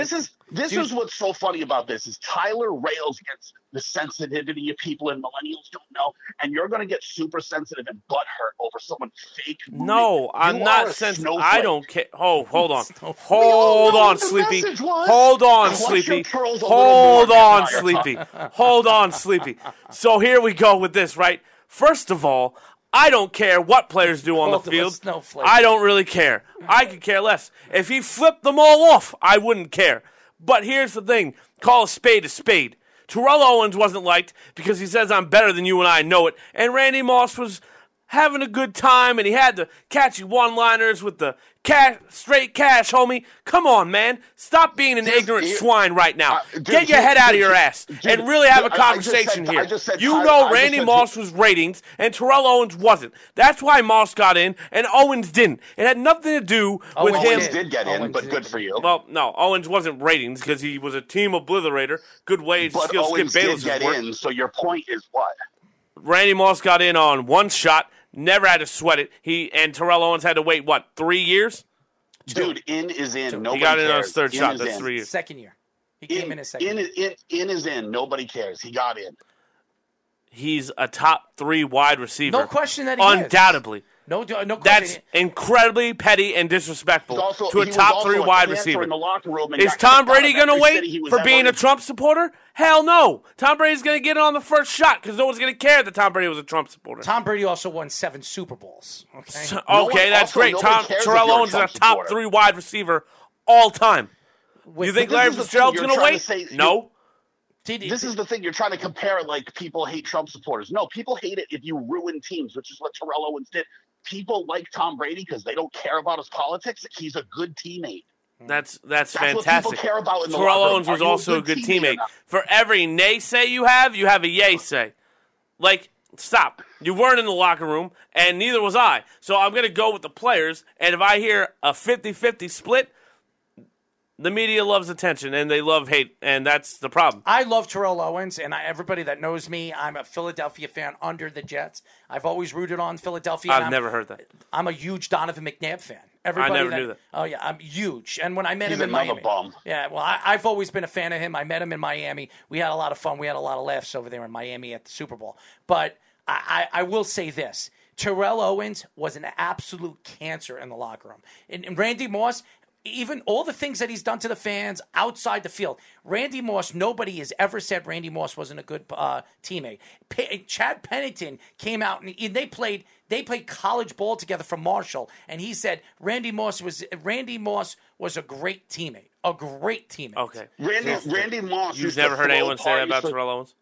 No. Randy Moss used to throw parties for people. Randy Moss is famous for going to Bill Belichick and inviting him to his Halloween party. He was like, we don't get to go out during the year. Randy Moss is an analyst on ESPN. Where is Terrell Owens?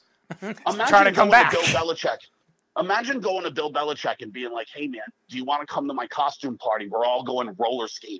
Randy Moss paid for everything and got Bill Belichick on roller skates. He deserves to be in the Hall of Fame for that. Ben says, Reggie isn't as a Packer, not as an Eagle, even though he was an Eagle longer. Snug says, so now we have a rainy cloud and a snowflake on the show. And in 7 years, I've never heard about a love for Philly, including when they won the Super Bowl. And by the way, that doesn't take away what I think about Terrell Owens is the better wide receiver over Randy Moss. But the better teammate is Randy Moss by far.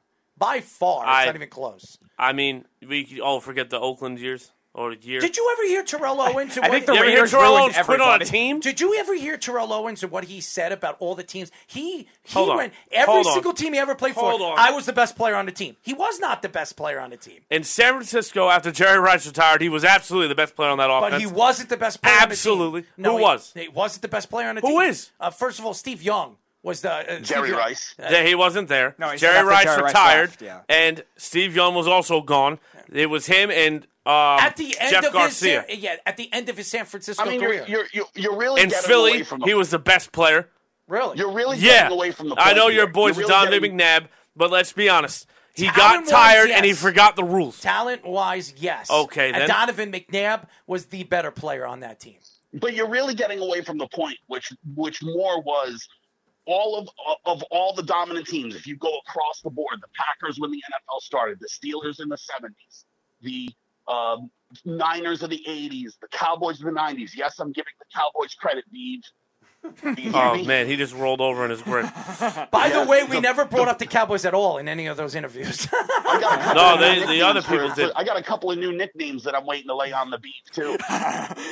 They were very funny, by the way. Very funny. Yeah, the Prince of Potato Salad, right? Or the Sultan of Coleslaw. That was the best one. Wait, who's Coleslaw? You don't get it, do you? I have no idea. I'm really not listening to Jeff He's Winston. the He manager. runs a deli. He runs a deli. Who runs the deli? The Beeve. Beeve. Oh, that's a He's shame. the Sultan of Coleslaw. Oh, man. Oh, stop. I have fun. I like to laugh at it, but the Beeve is one of my boys. So Yeah, you got to He's claim the him. Duke of the Deli. the deli. He's the Dak of snack. And obviously, Snug says, hashtag the Prince of Potato Salad. I don't know. That might be giving him too much No, credit. I like the Sultan of Coleslaw. Hey, don't hate potato salad. No. Don't hate potato I salad. said giving him, not potato salad. The Sultan of Coleslaw was the best. But Yeah, that- no, but the was- coleslaw But one that was. was more the point, right? Was of all the dominant teams in the league, you get 6 or 8 guys from every team that get in. Snug Right. says And he's the even if- captain of cold cuts. See, we're gonna be right. But this is my point. And even if you count Brady on that early team and Vinatieri, you're at 3. There's got to be an 6 to 8 from every offensive team lineman that get in. deserves to be in.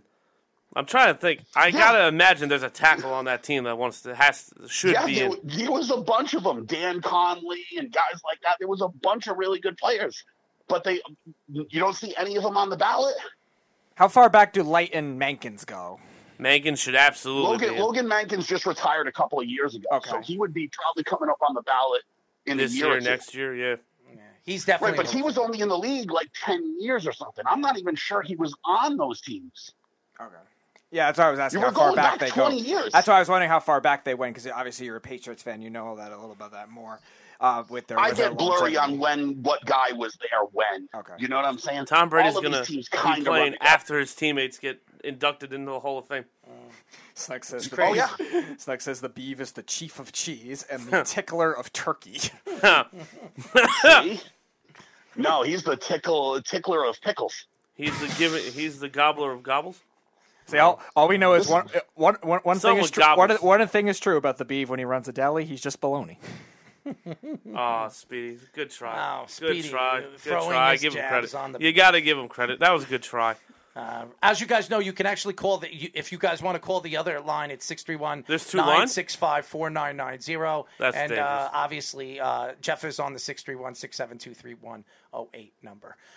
Jeff, But I just think it's ridiculous that those teams were as dominant as they were, and we're all just sitting around going, "Oh, Ty Law," and that's it. Doesn't that seem ridiculous? They won 3 out of 4 Super Bowls and dominated the league for 8 years.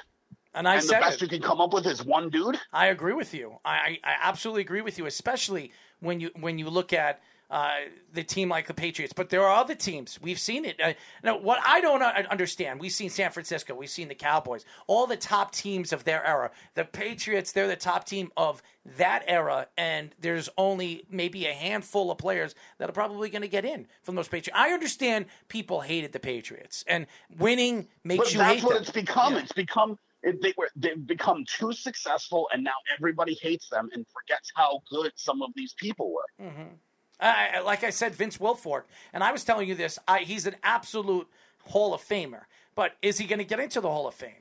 Who knows? Wait, but Vince, I don't think even came into the league until like No, I'm not even talking about. I'm just saying that Vince Wilfork, in his career, if I were to choose whenever he becomes available to be a Hall of Famer, I think he's a Hall of Famer. The other thing that hurts him, unfortunately, is just because he was a nose tackle. He wasn't that flashy type guy that gets all the sacks. And even when he went to Houston, he was still really good. I know that. That's my point. He still was the most dominant nose tackle in the league for years. But this is the thing, right? Is the fact you know a nose tackle's name should tell you something. Exactly. And name the Bears nose tackle right now. Speedy, you probably. You can't do it, but Eddie everyone Goldman. knows Aaron. It's Eddie Goldman. You can't. Right. You can't do it, but everyone knows Aaron Donald because he's the best, and that's exactly how to look at Vince Wilfork. Right. A lot of those nose tackles, even in the past as well, gotten forgotten just because they don't have those sack numbers that are going to say, all right, these guys have the numbers to get in the Hall of Fame, too. Now, some of those guys got the sack numbers back because they actually just changed the stats where a lot of the sack numbers that started in 1982 now went back to the 60s, right around the merger area, and some of them have gotten them back, but obviously some other guys like Vince Wilfork, who played in that whole sack era, still is not going to get that recognition for being the most dominant run stopper. Right, but think about this. Anyone ever can only name 4 nose tackles. We know Vince Wilfork because he was good, right? We know Ndamukong Suh just because he stomped on somebody. Right? We know Albert Hainsworth. He's a Hall of Famer. Right? Ndamukong Suh is not a Hall of Famer. Yes, he is. No, he's not. I bet you he gets it. No, he's not. We know Albert Hainsworth because of gun charges, and we know And Aaron that Donald contract. because he's the best. Right. And we know anyone can only ever name 4. Right? Those are the 4. No one else knows another nose tackle. And no one should. But that's how good Vince Wilfork was. Everybody knows him. And he looks pretty damn good in a pair of cowboy boots and overalls. Did you see that Hard Knocks? Yeah. And not for nothing, he smokes up some pretty good ribs. Yeah. Now you're talking. Well, You smoke? Oh. He smoked up ribs. Oh. Tyler, you're fat. You should know what that is. Then again, maybe By not. the way, the smoking process takes too long. There's no drive. By the way, you think Ndamukong Suh is a Hall of Famer? You think Ndamukong Suh is a Hall of Famer? What? You I'm think? sorry? I think he should get in. No way. 64 sacks. 64 sacks. He played for the Lions. He played for the Lions. If he went to any other team, that's 112. You're out of your mind. First of all, he's not getting into the Hall of Fame. 64 sacks. He's not even amongst the league's top 1,000 percentile when it comes to sacks. At his position, he should have over 100 if he's going to be a Hall of Famer. He's not even close. He has to have, as a DT, he has to probably have at least 90, I would imagine, to get in. He's not even close. I think he's going to get in. But nose tackles aren't sack people. Those are impressive numbers for a nose tackle. For a pure nose tackle, yes. But Ndamukong Suh also played in 4-3 defenses in his career too. I think the majority of his career. So you're penalizing a guy for being athletic enough to do multiple things. Got it. No. I'm saying nose tackles are more prevalent when it comes to that's the 3-4 what Ndamukong defenses. Suh was. But that's what Ndamukong Suh was. He was a nose tackle. Okay, but he also had more pass now rushing you're going to go, but not really. He literally was guarded by 3 or 4 men at a time. Yes, because of the Lions. And this is what you're doing, right? But this is what you're doing. You're literally doing what Jeff was just talking not to do. Right. This is what you're doing, right? You're penalizing him because he was so athletic he could play multiple positions, but he was a nose tackle, right? Which you are saying, yeah, he was a nose tackle. But then you don't want to give him credit for 64 sacks. So Jeff, you think he's a Hall of Famer, Ndamukong Suh? Honestly, yes. You're crazy. Yes. I don't think so. I think he can get there. I just think he needs a certain more amount to get in. Usually, there are so many nose tackles that should be in the Hall of Fame, way over Ndamukong Suh. And the fact that you think that there are a lot. I guarantee. I'm not going to pull it out of my head. There are a lot. Doesn't name a single one. Obviously, I'm bringing There it are up a in a lot. conversation. Doesn't name a single one. Yeah, well, Jeff, I don't have to name. I told you Klecko should be a Hall of Famer as a defensive end. Is he in the Hall of Fame? No. And Klecko is a much better defensive player than Ndamukong Suh at his position. They played two different positions and two different styles of football. It doesn't matter. He came from... What do you mean it doesn't matter? Klecko was the best defensive player in the league. Suh was the best defensive player for like 3 years. He was never the best defensive player. You're crazy. No, he wasn't. You're crazy. He wasn't even the best defensive player. The Detroit Lions won 7 games a year simply because Ndamukong Suh was on their defensive squad. Oh, really? Yes. Oh, really? Name another player from that team. That's why Name another defensive player. That's because their defense was ranked You 30. can spit, you 30, can yell. 28, Name me 27. another defensive player. Where were they ranked when he was on the team? Well, considering he was triple and quadruple teamed at a time. Get out of here, Tyler. Get out of here. Name another Lions defender on the whole team. He was good at stepping on Aaron Rodgers' face. That's pretty much it. Tyler, you're smart enough to be able to recognize what Errol just did because it's classic Errol. Errol, name another Detroit Lion teammate besides Matt Stafford that played on the team. Robert Quinn, right? Wasn't he there? No, he played with Suh on the Rams for I think a year, but that was it. But you're missing what Errol just did because it's classic Errol, right? He goes, there are plenty of nose tackles that should be in Ndamukong Suh. Names a defensive end. First of all, can't name a nose tackle, though, can you? First of all, Jeff, you like to bring me up in a conversation and try to throw freaking curveballs. No, I'm pointing out what you just did. bring up a thing, we bring up a conversation at Ndamukong Suh, and then all of a sudden you want me to just pull it out of my head to name players. If you want me to go look at numbers and go out of nose tackles, yes, I would probably take 50 nose tackles over Ndamukong Suh. I'll put money on that one. I'm just pointing out. I guarantee you don't get 50. I will go look at the top nose tackles in the last 20 years. I guarantee you that I take over 20 of them over him. But I'm just laughing at what you did because you went, there are plenty of nose tackles that should be ahead, and then you named a defensive end, which is not the point you were trying to make. So Aaron Donald's going to be the first name he says, right? Aaron Donald will be the name. Okay, that's one. That means he needs to find 19 other guys. There's no way. On the interior line, maybe Snacks, maybe.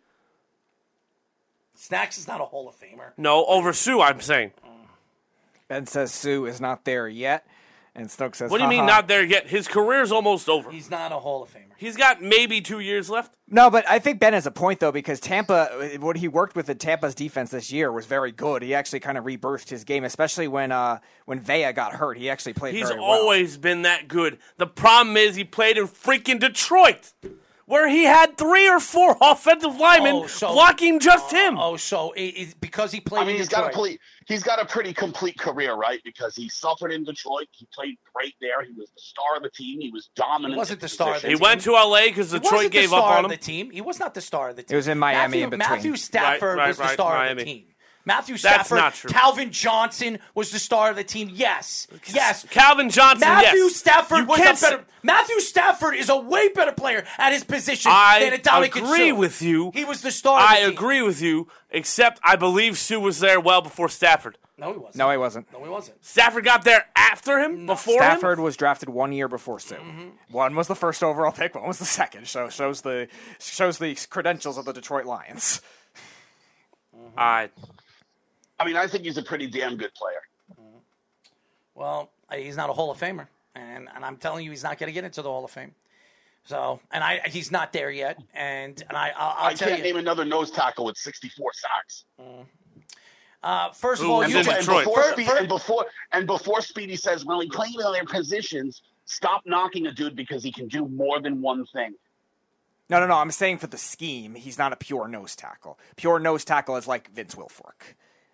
I mean, he was. Wouldn't that help his case? Clogging up the middle on every. But wouldn't that help his case? He's not even under. He's not even under nose tackle. He's under defensive tackle. So he's not even a nose tackle. So, but that's what they're just calling that position. That's anyway. fine, but he's a defensive tackle. He's not a nose tackle. He's not under right, nose tackle. But that's what Vince Wilfork is too. It's a nose tackle. You're Right. the guy in the middle. But of it the is easier though to get sacks in a 4-3 defense as a DT than a 3-4 defense. I mean, Vince Wilfork is under nose tackle. So he is not a nose tackle. He's a defensive tackle. And that even throws it even more of a curveball because he's really not a nose tackle. So to me, again, I'm just looking at what they say in Football Reference. And he is not. But you can't go by that because LeBron James is a point guard and he's not listed as a point guard. He's the point guard. You guys did a couple of weeks ago. Yeah, he is under point guard. Go look at what LeBron James is listed under. No, it says point forward is what you said. No, it says, no, right? it says so point it's still guard. not point guard. No, LeBron James has multiple positions, and he is under point guard. He absolutely is. Go look. Go look at Basketball Reference. He is. Zach says that it's way easier in a 2-7 defense. Well, that would be quite an experiment if any NFL football coach at any level for that matter. I mean, I think I should deserve a little bit of credit for giving the Cowboys their props to. Yes, I think I should just get a pat on the back for that. LeBron James position. I didn't take a single small shot forward, at any of the Cowboys. power forward, point guard, and shooting guard. He's at all those positions. So he was. So under, they're going to list him at everything. No, he's not. He's not under center. He's Wait under a 4 minute. different positions. What? He's a what? He's a shooting guard? That's So he That's starts at all of ridiculous. those. It's amazing how he doesn't starts at all shoot of those that much. positions. Really, he doesn't shoot that much. So it's just him and Anthony Davis on the floor because he's their starting point guard, shooting guard, power forward, and shoot. And Jeff, that's small not what forward. we're saying. He is under those positions because he's played those positions in numerous games. Again, you're always trying to throw a curveball because that's what Jeff likes to do. He likes to throw curveballs Just him and bring Anthony up Davis and try to out make on the up floor, 'cause try to LeBron- argue a point LeBron- that makes no sense. And Is Gerald McCoy in the Hall of Fame passes to you? LeBron, who Is passes Gerald to McCoy a LeBron. Hall of Famer? No, I don't think he is. No, Sue's definitely better than McCoy in his career. No, I don't McCoy think doesn't Gerald- have the same longevity I don't think Sue's had. I don't think Gerald McCoy is a Hall of Famer. No. Yeah, as soon as Gerald McCoy started to falter there, he kind of fell off. Yeah. He had a great 5-year run, 6-year run, but that's about it. Yeah, Sue's at least had some good longevity. This last year with Miami and last year in Miami with Tampa, playing in mostly a 3-4 defense. Ian still won a had Super Bowl. success. Can't say that for Gerald McCoy. That is true. Well, I guess the resume is there for Ndamukong. It really is. It's a complete resume when you look at it. I don't. He's not going to be a Hall of Famer. I guarantee you, he won't. You know, because the other guy that we got into the conversation too about earlier, Errol, was Julian Edelman. Should Julian Edelman be in? Yes. And I say, if you're not putting because Julian of what he's Edelman done in the playoffs. But what he's done in the playoffs. But it doesn't matter. He's doing it. Right?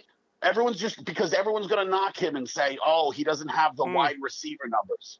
Right? But he's got touchdown passes in the playoffs. He's got, he ran the ball. He played defense. He was also a punt returner. But everyone only wants to call him a wide receiver. And just so you know, I'm looking at Gerald McCoy's numbers. He's not too far from Ndamukong Suh. Right, but Gerald McCoy never was a focal point for a defense. That's fine, and he also plays he also played in less games. So again, his that's why career's over now. That's fine. looking for a job, You're and Sue talking- just won a Super Bowl. That's fine. Sue won a Super Bowl because he plays with a great team and he played with. He played with the Sure, GOAT. he's not looking for a job. Gerald McCoy is too looking for a job. Didn't Oh, he I just think go he's to on L.A. the team. yesterday? I think The he's- Raiders just brought him in like 2 days ago. I think he's on a team. But They haven't announced it yet.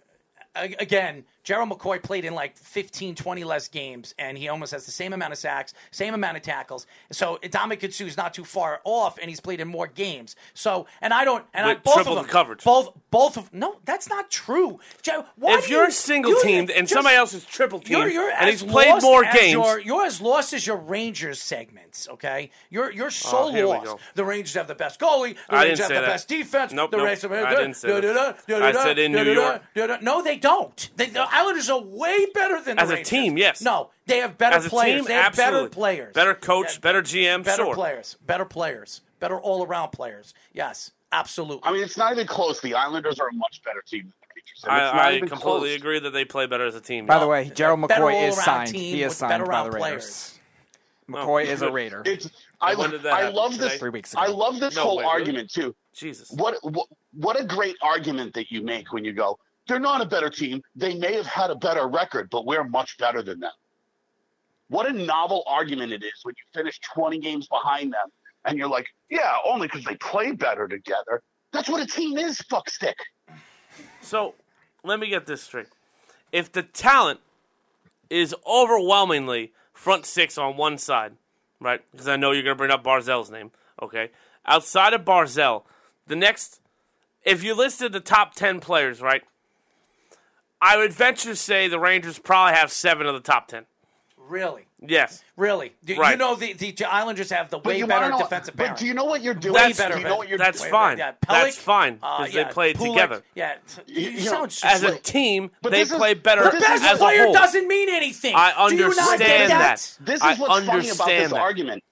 This is what's funny about the argument is you're doing the same thing as your twin brother, the Beeve, does when he goes, oh, the Cowboys, though, they have so much talent on paper. Guess what? They don't play the games on paper. They play them on ice, stupid. I understand. It's not even close. They're not Miami even Vice. close. The I get Islanders, it. the Islanders are like a top 4 team in the NHL, and the Rangers are a bottom feeder. And they're never. They're even not gonna- a bottom they're feeder. Now you're being crazy. A bottom feeder. They're And not I a would agree bottom with feeder. you, Tyler.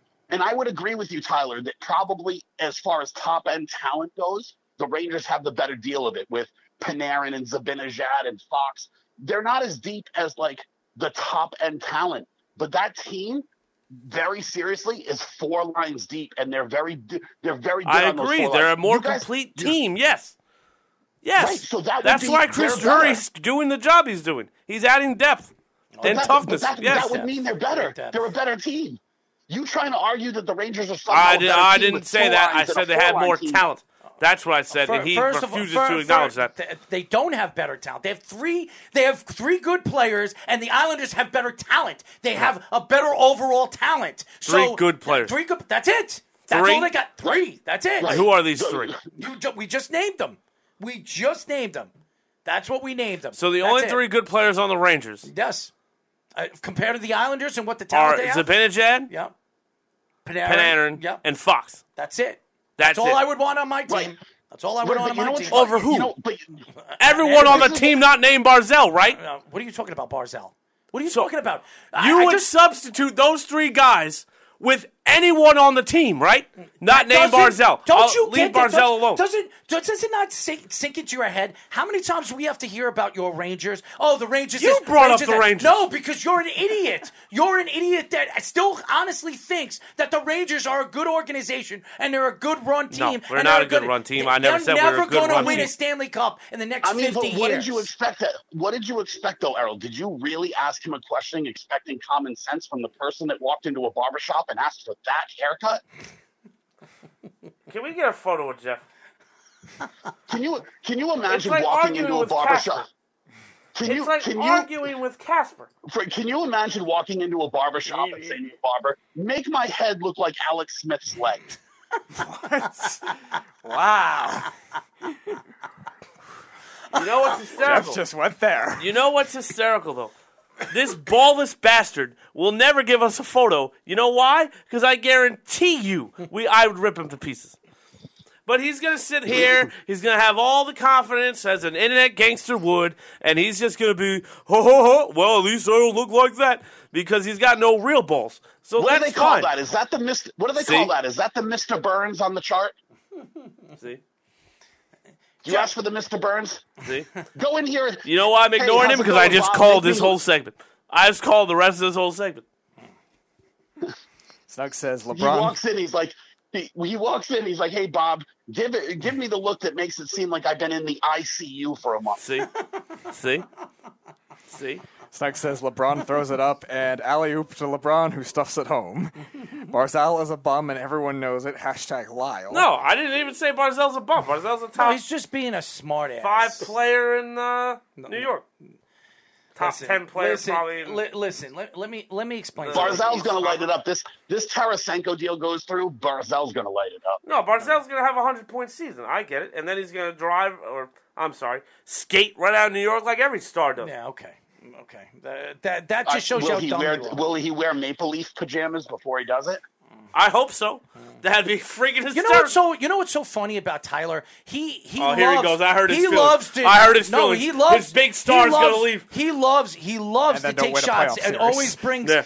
He always brings Zamboni brings up the Islanders, trying to take shots at the Islander organization. You brought up the Rangers. Maybe you should just look in the mirror and just worry about the Rangers and where they're going, which is nowhere. They got rid of John Davidson, which makes no sense. I agree with you. Are you asking him to look in the mirror and be reminded of that haircut? Seriously? Terrific. Did you just get done swallowing a load or something? Why does your voice sound like that? Are you all right? I probably smoke about 3 packs of Marlboros a day. Oh, all right. Well, that explains it. I was just saying, my grandpa's dead and he has a better voice than that. What are you doing? Oh, my God. I mean, you should have buried that haircut with him. I mean, I could have, but why? You need to feel like a man somehow, and if making my haircut somehow makes you feel like a man, then I need to do that for you. That's what a friend would do. You need to feel like a man somehow, so go ahead. It looks like you had a taxidermist work on that head. That's what it looks like. Did I not say that he wasn't going to address what I said and he was just going to keep making snotty remarks? Can we go back to that? Exactly. Thank you, though, for making me look like I was right again. What do you want me to address? What do you want me to address? Listen, man, why don't you come on here like a video feed and we can see what the real great, handsome Jeff looks like? Because the way you talk, you better look like friggin' Mario Lopez or something.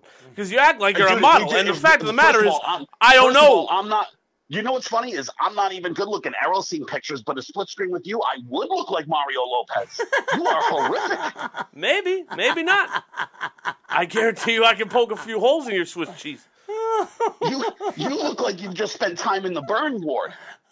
I did. Robert Moses is hot out here. Oh, my God. The head of a burn victim. I actually have 3rd-degree burns on my back, so thank you. You're actually not wrong for one. I know you didn't plan on being right tonight, but boy, God, you actually stumbled upon it. Jeff, are you surprised that going into baseball, are you surprised that the Yankees have won 11 games in a row, honestly? No. Really? No, I told you they weren't that far away. They went and got the pieces that I suggested years ago. They went and got, and all of a sudden they play good, right? And by the way, it's so funny because Joey Gallo, since the trade deadline, is the worst hitter on the team. Tyler Wade is all of a sudden a star. Luke Voigt is Superman. All it took was a little motivation for these guys to play better. Mm-hmm. I'm surprised because. To me, I thought they should have been sellers. I don't want to hear anything out of you. You said they were done. I did. Still not going to win. I did. That it doesn't matter. I did. I did. I absolutely did. And I eat up my words because Brian Cashman made 2 trades and it completely changed this team and the thought of this team. It's don't amazing. Forget Andrew Heaney. Who? Exactly. I think the kid, the Gill kid, their 4th best prospect has been sensational. And is it like Heel or something like that? Yeah, 4 straight. Yeah, 4 straight scoreless starts for him. It's unbelievable, and he's the 4th best prospect in the Yankees. Now I still think they're going to have problems when it comes to the playoffs pitching is going to be an issue. I think relief. I think they're no, even starting pitching. I don't think they have the starting pitching to go with some of these days. Well, Kluber's coming back. Sure. Kluber's coming back. Oh God! And Severino and his magic shoulder. Severino's not coming back. There are stories coming out that he's not coming back for the rest of the season. So, good. So get rid of which is another thing you were wrong about, because you were like, just wait, Severino's coming back. Well, because nobody thought that his shoulder was going to go, and in his I guess his, what do they call it? His UCL. His a double-A practice or whatever. His throwing rehab start. You're literally just talking about the same medical staff that couldn't diagnose him in the first place. Of course, he's not coming. No, he's not coming back, but Corey Kluber is going to be back, and I do. Corey Kluber and Garrett Cole as my 1-2. That's not pretty bad. You can't rely on him, dude. No, you can't rely on him. All right, that's fine. That's fine. Have been riddled with injuries. And when he is healthy, he's a good pitcher. And if he stays he's pretty healthy, good. No, he's right. But health is the concern. I don't think that you can rely on him. Well, you still have 50 games left. If he can stay healthy and you're going into the playoffs with Garrett Cole and Corey Kluber, you're in pretty good shape as a Yankee fan. Yeah, okay? You need like 2 more guys. No, you don't. You need 2 to 3 pitchers. No, they really only roll with 3 pitchers that start in That's the playoffs. all you need. I understand, and I'm not trusting James Talion or whatever the hell. That's still an unknown. We haven't seen him. Montgomery was very good in the playoffs. He was the Yankees' best pitcher in the playoffs last year. So Montgomery as your third guy, that's not pretty. It's a lefty, a pretty good lefty. That's pretty good, and he's pitching very well this year. He is pitching very well. So the problem with Jordan Montgomery though is what? What is it? That stadium come October when you get a team that's going to have guys that can. Did you hear what I just said? Yeah, I got it. His numbers were pretty good in the playoffs last year in that stadium. I get it. You also got to keep Aroldis Chapman away from firing guns at That's what I'm worried about right there. It's the relief. That's what scares me. Not the starting pitching. It's the relief pitching and Aroldis Chapman. I don't trust him in the ninth inning. I don't. And who you going to put? Zach Britton already came out and said he's not worthy enough to close. So who are you going to put there? Green? That's what worries me about the Yankees right there.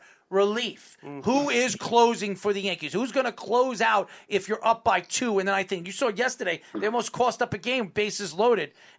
Chapman had to be pulled out of the game for them to win the game. That's what scares me. Aroldis Chapman. That's about it. I think there was a great reliever to be had in the trade deadline. Who? Kimball. Kimball. Who's had his woes in the playoffs though? That's fine. He's better than everybody we have now. Again, the Yankees gave up, a lot, with all different prospects. Not great prospects, but to get Kimball, you're going to need to get. You're going to have to give up a top prospect, and I don't think the Yankees were willing to do that. What are the White Sox? Madrigal, who is a very good prospect. They're not going to give up a top prospect for Why? Kimball. You have so many of them. They're none. No, they don't. You said it yourself. None of these guys are going to come play. None of the prospects. So wait a minute. Hold on. The Yankees have 4. Stop. The Yankees have 4 prospects they're not willing to get rid of. And they're not giving Let's up. go back to the trade deadline for a second. Here we go again. When everyone was praising Joey Gallo, who now can't hit a ball off a freaking tee if it was standing in front of him, or Anthony Rizzo's trade. Still a scary bat in that lineup. Not if he's not hitting, Errol. And he'll get hot. If you gave him the state. And he will get hot. He's okay, one of those. That's great. He's one of those hitters. He's a streaky hit. The whole team is one of those hitters. No, that's not true. Aaron Judge is not a streaky hitter. No, he's not. Right. Rizzo is not a streaky hitter we've never seen him go from MVP to where the hell did Aaron Judge go? Aaron Judge? Aaron Judge has disappeared for stretches of seasons. Aaron Judge is a career 275 hitter. That's a streaky hitter? That's not. Yes. That's not a streaky hitter. No, it's not. You're insane. No, an average hitter in the major league, Speedy, what do they hit? An average hitter. An average team, what do they hit? Oh, team. An average team. What do they hit? I guess this year 230 something. Like 230. 230. Okay. I guess in a regular year in the 250s. Average team 230. Aaron Judge is a career 275. A team and individual players is a huge difference. Really? Yes. Really? Because on a team, you've got to account for the pitching's batting average. You have to account for the guy that's a defensive specialist. Talking about American League, you idiot. I'm talking about the American League. An average team. The pitcher still hits in the American League, Errol Marks. Yeah, gets National League teams. That's it. An average. That's also too small of a sample to judge. It still goes against the numbers, Speedy. 0 is 0. First of all, an average hitter, if he's batting 275 career, that's a good hitter. That is I didn't say he wasn't good. Okay, that's a good hitter. Altuve is not a streaky hitter. I mean, You know who's not a streaky hitter on the Yankees? DJ LeMahieu's not a streaky hitter. Take this year out of it.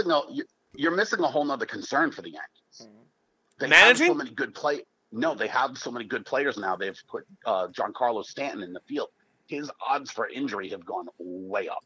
No. Yes. No, not in right field. By field. the way, the greatest player in the league is what? Who? Mike Trout? Mike Trout. He's the greatest player by far. Oh, you know what you're going to take a bad 6-week stretch? You know what his career? You know what his career at batting average is? 292? No, 305. So you're talking about the best hitter in baseball, the best player in baseball, to a guy that's a power. But Mike Trout's not a streaky hitter. Strictly power hitter is batting 275 career to this year 287, and you're telling me he's a streaky hitter. By the way, the 287 is probably also inflating that. He's not. I think it was like 260. Tyler, you're out of your mind to say that Aaron Judge is a streaky. Stop comparing Aaron Judge to Mike Trout. First of all, they're in two separate realms. First of all, I've never compared them whatsoever. I'm saying that you're saying that Mike. What's Altuve's career hitting average? Altuve cheated. Okay. Oh, please. Okay. He did. He's hitting like 330 now, right? You think this he's cheating now? Yeah, not 330, but he has it well this season. 277 he's hitting right now. No, yeah, right now he's in 277? 277 this All right, year. so I misspoke. He's had a bad second half thing because he was hitting 270. Right, he was hitting three. Yeah, exactly. Oh, you're telling me he's what's his career batting average? You're telling me what's his career batting average? He cheated all those years. Errol, just give me the number. He cheated 308. Okay. Yeah, he's a cheater. He came from a cheating organization. He came from a cheating organization. All right. That's right. You know how many steroid users the Yankees have employed over the years to win World Series? You want to bring up cheating? Allegations have come out against the Yankees, too. That's fine. But again, I'm talking about the teams that he calls them cheaters, and you say it about the Yankees. Well, that's fine. Jeff, again, I'm arguing my points right now because right now they're not cheaters, and Aaron Judge is considered a power hitter, and he's a 287 hitter. He's not the best hitter on the team. He is the best. No, he's not. What right now? So DJ LeMahieu has better numbers than him. DJ LeMahieu is the best hitter on the team. Yes, that's why he leads off, and Judge bats second. All right, DJ LeMahieu is batting 268. That's fine. All right. Do you know he hit 100 till June? Who is hitting right now? Who is hitting and who leads the Yankees in hits? Probably Judge, because LeMahieu couldn't hit a ball the first 6 weeks. And he's a streaky hitter. Yeah, okay. DJ LeMahieu, are you crazy? Can you act like you've watched baseball before outside of the Bronx? DJ LeMahieu is by far the most consistent hitter on the team. Really? He had a bad 6 months after signing the contract. Right now? Yes. No, he's not. You're not. You obviously don't know numbers because I'm going to explain what batting average is. When numbers go up, you play better. Aaron Judge is right now 285 hitter. He's 285. He leads the Yankees in batting average. Aaron Judge averages. Now, when you look at numbers, Aaron Judge's averages a hit every 3 at-bats. Okay? DJ LeMahieu? That's not right. That is right. Yes, it is. Speedy, bring up the numbers. Bring up the numbers and statistics. 333 is a one at-bat, hit every 3 at-bats. Speedy, bring up the numbers, please. That's basic math.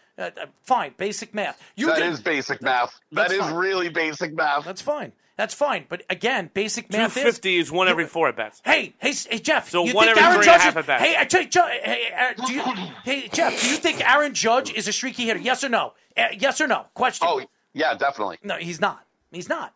So that just shows you. Is Stanton a streaky hitter? Stanton is a streaky hitter. They're the same player. No, they're not. Errol, the Yankees literally brought Giancarlo Stanton in because everyone and their mother went on a whole orgy fest that summer when Stanton won MVP about how great would it be to have those two same players hit next to each other. Because, oh my God, they'd be a strikeout or a home run every other at-bat. That was literally what was talked about a whole winter meetings long. Giancarlo Stanton is batting 267 career. He's a 260 batting average. They're not even close, okay? That's not a streaky, and he is not, and by the way, Aaron Judge is not a streaky hitter. And he is a power hitter that hits for average, home runs, he gets triples, doubles, steals bases, he does everything. He's a 5-tool player. How many stolen bases? 128 hits in 542 plate appearances for LeMahieu versus 118 hits in 481 for Judge. So it's basically 1 out of 5. No, I'm serious. Read the numbers again. So LeMahieu has 128 hits in 542 plate appearances, 477 at bats, versus Judge has 118 hits in 481 plate appearances, 414 at bats. So LeMahieu still has more hits. LeMahieu has more hits also in more plate appearances. That's fine. He's the leadoff hitter. You know he's going to get more at bats. Right, but it's also a little ridiculous because you're penalized. Like by doing that, you're like, oh, I'm penalizing LeMahieu because he stays healthy. I never said right now. Well, not only that, LeMahieu walks a ton. I never said that DJ LeMahieu is not a better hitter than Aaron Judge. I'm saying that Aaron Judge is not a streaky hitter. He's a good hitter. When you're a career 275 hitter, that's a good hitter. No one said Judge wasn't a good hitter. No, you said he's good streaky. No, he's not. He's not. He's not. Ladies, you're both cute. Anyways, Jeff, thank you for calling, man. Always a pleasure, my man. It's always fun watching you two turn one conversation about the NFL Hall of Fame into something about the Yankees. We're in the middle of baseball conversation. I just said we're swinging to baseball. You didn't obviously hear it, but I think you were a little lost on that, but that's okay. He's Jeff. always a little lost. He's a Floridian. I'm actually not a Floridian. I mean, I live here now, but I wasn't from Rhode Island. No, that's even worse. By the way, is your family all right? Seriously, because Rhode Island got destroyed. No, he's not from Rhode stuff. Island. I'm sorry, he's from Boston. He's from Massachusetts area. No. I'm from Massachusetts, but like on the Rhode Island line. Yeah. No. Yeah. He's from Rhode Island. Really didn't get destroyed. It wasn't all that bad. Oh, you know, right. Well, I mean, that's good. some down trees and some power out, but I mean, not as bad as it could have been, right? No, Let's put it no, this way: I'm the serious. damage there That's was good. That's the good damage there was nothing of what like Red Hook got when Superstorm Sandy went through. That was crazy. that was you bad. know, like yeah, I remember. Sandy. So. But that's very nice of you to ask, though, Tyler. That's very, very nice of you. I'm glad that we're all getting along. Give my best to the Sultan of Coleslaw. That's got to stick. Jeff. We should make that a hashtag. Jeff, ladies and gentlemen.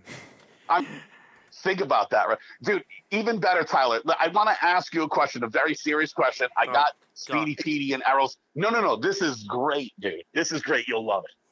If you had... And first of all, Speedy and Arrow, don't answer. If you had Jeff Bezos money, what would be the first thing that you would do? Jeff Bezos money? Yeah. Yeah, if you Amazon? had endless, if you had the most money in the world, what would be the first thing that you would do? Buy the Yankees.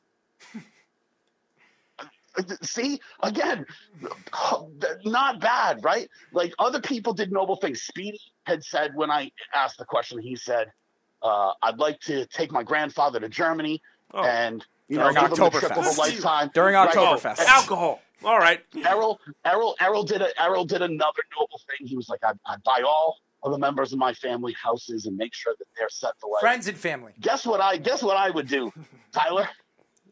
Buy a golf course. I would go and buy Beeves Deli just to be his boss and make him work till he fell over. Oh, you wouldn't fire him? No. I would hang a sign outside of the deli that said free food and have him make bacon, egg, and cheese sandwiches until his fingers fell off. That's so fucking wrong. Would you sit in a lawn chair and watch him do it? Dude, I would love it. I would sit there and be loving it. Sorry, Beef, time to make the donuts. Let's go. Would he be the only one on staff? No. He could still have the same staff and keep them. I would just make the Beef work until he had a heart attack and fell over. Would you pay for the medical expenses? Oh, yeah, of course. I got endless money. We got to revive him so we can get him back to work. That's great. You're mean. That's Jeff. Give You're mean. What do you mean I'm mean? He's employing somebody. That's a class act. You would give. I'd give the Beaver a raise and bonuses. Yeah, you want him to work 24 hours. That's what you want. But I would sure shorten his life by how hard he worked. And then I would hang a little picture of him for a week up outside of the cold cut counter. What employee of the week? Yeah. You know what I'm saying? The How whole great would fame that of the be? Beavs Beach. Think about the service that I would be doing, making him work till he fell over and died. All right, Jeff. There's somebody that wants to buy in. Snug apparently is involved. Can I please buy a stake in that business venture? Oh, dude, are you kidding me? Dude, I'm going to build a viewing area outside of the thing so we can all have like a grandstands and watch Beef like slowly like die of exhaustion. It's so messed up. Stug also says, I was thinking I would fly to New York and deliver a pallet of cupcakes to the Sports Loudmouths. Please. Oh, yeah. Please. You know what I'm saying? It'll be gone in 5 minutes from our friend over here, Tyler. Are they special? I mean, Are they special cupcakes or are they just regular cupcakes? So I'm going to make them special for you. For No, sure. no. He knows what I mean. Mm-hmm. He knows what I mean. He'll give you a nice little But you piece don't- of him inside of him. No, that's not what I meant either, you pervert. Yes, of course Give we you a had, little we had to cream expect fill. him to go there. It's I just little wanted cream Speedy's fill. mom pie. That's it. God, there and you he go. went there. A now. picture of her? That would be No, nice. I said Speedy's mom pie. Well, I know. A picture of her on the pie. No, just the pie. Oh, okay. So you want a piece of her ass? Is that what you're saying? Ah, a little poutine pie never hurt anybody. Well, I think Snug wants a piece of that first before. What, Speedy's mom or Oh, something else? yeah. Snug says mixed, but I won't tell you which ones. That's interesting, Snug. Yeah, the prank cupcakes going. Oh God, Ugh. Jeff, thanks. Always a pleasure, boys. Beeve, go fuck yourself. Oh, Well, there we go. All right, Speedy. Anyways, that was Jeff from Tampa. How wonderful. masshole. But Matt's home? Masshole. Oh, Masshole. Yeah, well, it's there. That's for sure. Oh, Anyways, we have still a half an hour left of our show. So, do we? yeah. So, finishing up with baseball. Are we surprised that the Mets are just completely falling off? Rojas should be fired. You think Rojas is going to be fired? I don't know. He if- should be fired. I don't think he's going to get fired. I think he's safe for this year, being that this was the Mr. Cohen's first year. And I don't also- think he's going to fire him. But Sandy Alderson should be really attacked for what he did at the trade deadline. Who's the pitching coach? Jeremy Hefner. Goodbye. Hefner Goodbye. definitely will probably be Goodbye. gone. You ruined DeGrom's career. Get out. I don't know about his career's over. Apparently, they said his MRI looked great today. He's not. They say he's not coming back this year. He still has lingering elbow inflammation, though, So, so it likely yeah. will be, if he does play, it'd be like the last 2 weeks of the season. Right, which but you got to hope you the guys Mets are aren't in playing at for that anything, point. so The I wouldn't Giants- even bring him back for that. If the Mets are a playoff contender, they'll They're bring not. him back. They're done. I don't know about that. They're done. What are they? What are how you, many 10 games? games have I think they below lost? 6.5 500? back there are now. What for the wild card? For their division. The wild card. I think they are much further back. Because Cincinnati actually, I think actually then has the a Mets better are done. record Then the than Mets are done. whoever's leading the NL Crazy East. how they fell out. The Well, Mets actually, were- maybe the Right. Braves They surpassed led the them now. division like a month ago. They did, I know, and they fell off a cliff. I think at one point they were 60 and 56, and now they're 61 and And 64. their owner has been taking shots at them every single. You go look at social Good though. media. Good. That's what an owner should do. I don't think so. Not in the public eye. Not on Twitter. You do Oh. that. You do that behind. Why? closed George doors. Steinbrenner would do it. Yeah, but he's not George Steinbrenner. He just isn't. But he wants to be. Yeah, That's the game good. is different now. If George Steinbrenner was still alive, he wouldn't be doing that. The Well, league he'd is also be like 106. No, I'm saying that if he was alive and he was in the prime of his career, he wouldn't be doing that. The game is different now. You're not going to go out there and throw your team under the bus like that. I mean, I understand what Steve Cohen says and what he says offensively, how they're not hitting. But you're the idiot that paid Lindor $331 million.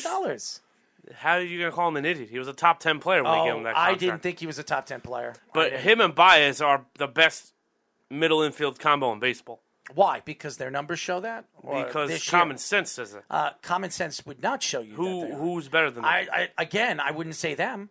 But who is? I can't name one. Middle infield. Toronto, maybe? Toronto's. Bijou Bichette, maybe? No, Biggio's out. Biggio's gonna. let's see. Biggio Yeah, needs because Biggio's surgery. had a down year, too, like Lindor has, and he's been dealing with a lot of injuries. Defensively, nothing's getting by them.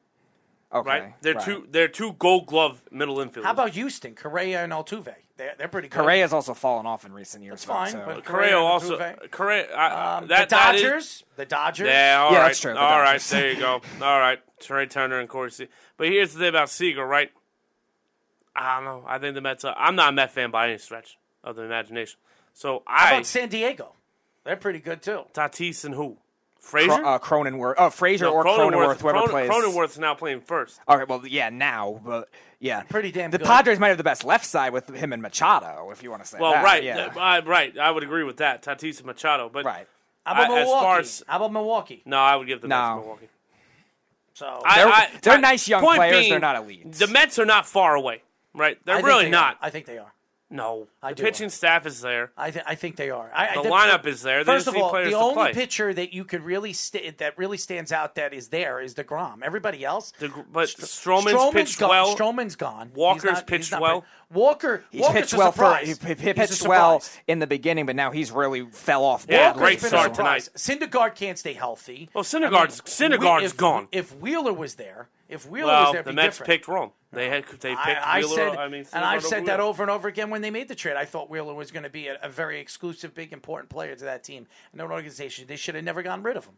So, Snug also says Devers and Bogarts, I guess, for the left side of the infield over the Padres. No, I would still take Tatis take and the Machado. Padres too, because Tatis Defensively, Tatis when he's been you're not healthy hitting has the been ball that way. rising into superstardom this year. I'm just looking at some of the Tatis would have won MVP if he didn't miss some games. Yeah, he could have. Tatis, He could have for sure. Boy, It's and to me, again, you know, you can go. We can argue this all day long. I think when you look at the big picture right now, with Merrifield, why didn't the we Yankees don't get know him? if the Mets are going to re-sign Javier Baez. We don't know if No, you have to. I don't know. Speedy, who would they give up? What do you mean? They gave up their first round pick from last year, Pete Crow Armstrong, but that was it. I'm surprised it only took one prospect. I don't It know. was 1-for-1. No, they gave up a couple. And the Cubs gave a salary dump pitcher to us, Trevor Williams. Yeah, that was it. I don't. the see, Pirates guy. Yeah, formerly of the Oh, Pirates. Yeah, they're Jesus. former I don't know about I top don't know. prospect, but one of First their of good all, prospects. you're going to have to pay him $180 million, and I don't think they're going to do it. I really don't. Especially, disagree with you. I don't. And New owner. I think the Mets are making a big mistake because you paid Lindor $331 million to give him $180. That's two players. $500 million. Then you got to pay Pete Alonso in 2 years. You're going to have to pay him. But what did Pete Alonso say? Because Alonso has He's the been best very player. vocal. He's the best player. He's the most important player. He's the best. Lindor's player. the best player. No, I think Pete Alonso's their best player. You got to keep Conforto because he's the heart of the team. Oh, you got to get rid of him. He stinks. Yeah, he stinks. he's been awful all year until just stinks. last week. He stinks. He was hitting low 200s much of the year. He's gone. But in case no one's figured this out, COVID's really screwed up a lot. That's fine. You I can't. still You think can't. Pete Alonso's their best player. That's fine. He's definitely their most important player because when he's playing well, you're right. The team's a different team. Tatis Jr. Lindor is the best player. I don't think so. No. And that's fine, but you need to pay both. So if Pete Alonso's telling him, "I'll take a pay cut, just make sure we got a good team," he's not going to do that. You don't know what he's saying. the other factor of that is too they could also he's pay him now before he gets bigger money. He's 26 years old. By the Right. time he becomes a free agent, he's 29. He's going to want to get paid. But he also could get paid now before he gets bigger money, like we're seeing They're a lot not of these gonna do teams that. do to the young They're players. not gonna do I don't that. think the Mets are smart enough to do that either. But They're not going to do it. But we've They're seen gonna the pay- trends. They're going to pay Javier Baez, and they're going to give him a lot of money, Mm-hmm. and it's going to be a big mistake. I said Lindor was a big mistake, and I'm going to say this: Javier Baez is a mistake. It's his first year in New York. You got to take that with a grain of salt. I'm telling you, it's a mistake. I'm telling you right now. And Lindor, you're going to see as it keeps moving forward and forward, he's going to get worse and worse and worse. I didn't think he was. Think about this team, though, right? Alonso, Baez, Lindor, J.D. Davis, Jeff McNeil, hopefully Nemo. McNeil's not the same player. Conforto's Conforto's not the same player. He's gone did anyway. I even mention Conforto? Conforto's gone anyway. I'm bringing up players that I'm saying. Yeah, The only- McNeil when he Pilar gets on the pulled. roster for next year?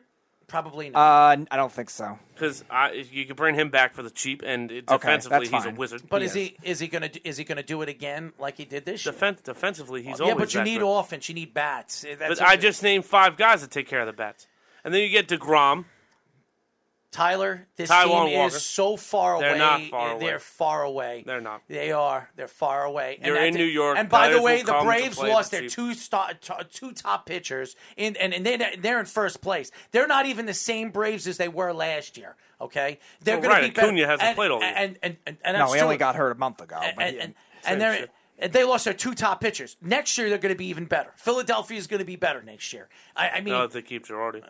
Girardi's also fun. that they have a lot of money issues too, the Phillies. So we'll see how much better they can get. The Mets are. I'm telling you right now, the Mets are far away than you think, and They need bullpen help. No, they didn't. They made a lot. No, of the moves. Mets bullpen on paper is Pretty good. good. It's just the problem is I think some guys are just one type guys. I think their bullpen's ranked like 11th or 10th in the league. They fell off a little bit in the second half, but a lot of not these, bad. They're not bad. A lot of the problem with a lot of these guys is they're one way. We thought as Mets fans at the start of the year they would have a little more versatility with that bullpen, and it hasn't been like that. Where we thought, okay, Trevor May could pitch in different roles, Seth Lugo could pitch in different roles, and they haven't done it as well as we thought they would. Especially Lugo, who was the most consistent relief pitcher on the team for the last 3 years, and those guys are the ones that have fallen off. But those aren't the big money guys, though. It's not really a money issue. And just so you know, and if you look at the Yankees in the last 5 years, the Yankees have been in the top 10 in pitching, starting pitching in baseball. And the last 2 years, last year, the Yankees were 6th in ERA and WHIP, and this year they're going to probably be in the top 5. And you said the Yankees need pitching. They don't need pitching. It's what the Yankees need. They need relief pitching. They needed pitching is pitching. No, their starting pitching was fine. But what And if you got a wanted starter and Max moved Scherzer. somebody? You wanted I Max did Scherzer. not say. Yes, I said Max Speedy, Scherzer should what did have he been say? gotten. What did he say? What did But he you say? didn't need Max Scherzer. You said I Max said we Scherzer. could have got Jose You Barrios. said Max Scherzer. I said even Kyle Gibson. When I sit here, when you guys were doing a show, I couldn't sleep more than listening to you two talk about crap. When I'm here, you're talking your garbage. I heard you say Max Scherzer. The Yankees could should have went. got Scherzer, yes. No, I would have never went after Matt, and thank God the Yankees didn't, because I think Max Scherzer would have been a big mistake for the Yankees. They could get him in free agency in the offseason if they really, really want Max Scherzer, because that's where he's going. He's going to free agency. Dodgers are not re-signing him. He could go anywhere next year. He can go to the Mets. He can go to the Yankees. He can go to the Braves, which probably will happen. Okay? Yeah, very much could. Because they've got a lot of money, and they're under the salary cap. Very, very much so. They paid Acuna $100 million. I mean, you want to talk about a steal. They paid Albies less than that, which was an even bigger. I mean, not necessarily a bigger steal, but another big steal. You're talking about the Braves. They've got a lot. They're one of the richest owners, and they can absolutely make a move for one or two players next year. And the Yankees are going to do what? I think they're going to keep Rizzo. Status No, quo? I honestly, I don't see the Yankees going after a big name pitcher. I don't. They have a lot of. They have this kid Gill, who they Right. really, really like. And you got Garrett Cole. And they have Garrett Cole. That's 2. And that's right. And they have other pitchers. Montgomery. They've got pitchers. The Yankees got pitchers in their farm system. And as you saw what the Yankees have brought up, everything the Yankees have brought up so far in the second half has worked for them. So again, they have the 5th best ERA and WHIP in baseball. Okay, they don't need starting pitching. They need relief pitching. That's what the Yankees need. No, relief is different than starting pitching. You wanted starting pitching. I did want starting pitching. They didn't need starting But pitching. pitching depth is still important regardless. And which one. not only that, if they didn't need starting pitching, why'd you go get Andrew Heaney for? Andrew Heaney, what are you talking about? Why they get it? Andrew Heaney is going to be in the middle of their pitching. You know, when it comes to ERA the playoff. is 5. Yeah, that's right. They're going to put him in the middle. He's going to be. He's In going to the be in the middle of bullpen. what? He's going to be in the bullpen. That's right. So When pitching the is playoffs start, pitching. When the playoffs start, that's where Heaney's going to be. No, that's where Montgomery should be. No. What are you, nuts? You're going to run 3 deep. Montgomery is going to be part of the 3 deep. Montgomery was the Yankees' best pitcher in the Cole, playoffs last Cole, year. Yeah. Kluber, and Gill. Gill's not going to be he's going to be in the bullpen. They're not going to You're put insane. Gill. The guy's thrown 4 shutout starts 4.5 in innings. a row. He's a rookie. They're not playing him in the playoffs. They're going to put Montgomery, who's a proven player, proven starter in the playoffs. Did they or did they not do it with your other boy? What are you talking about? Oh, my God. Garcia. Yeah.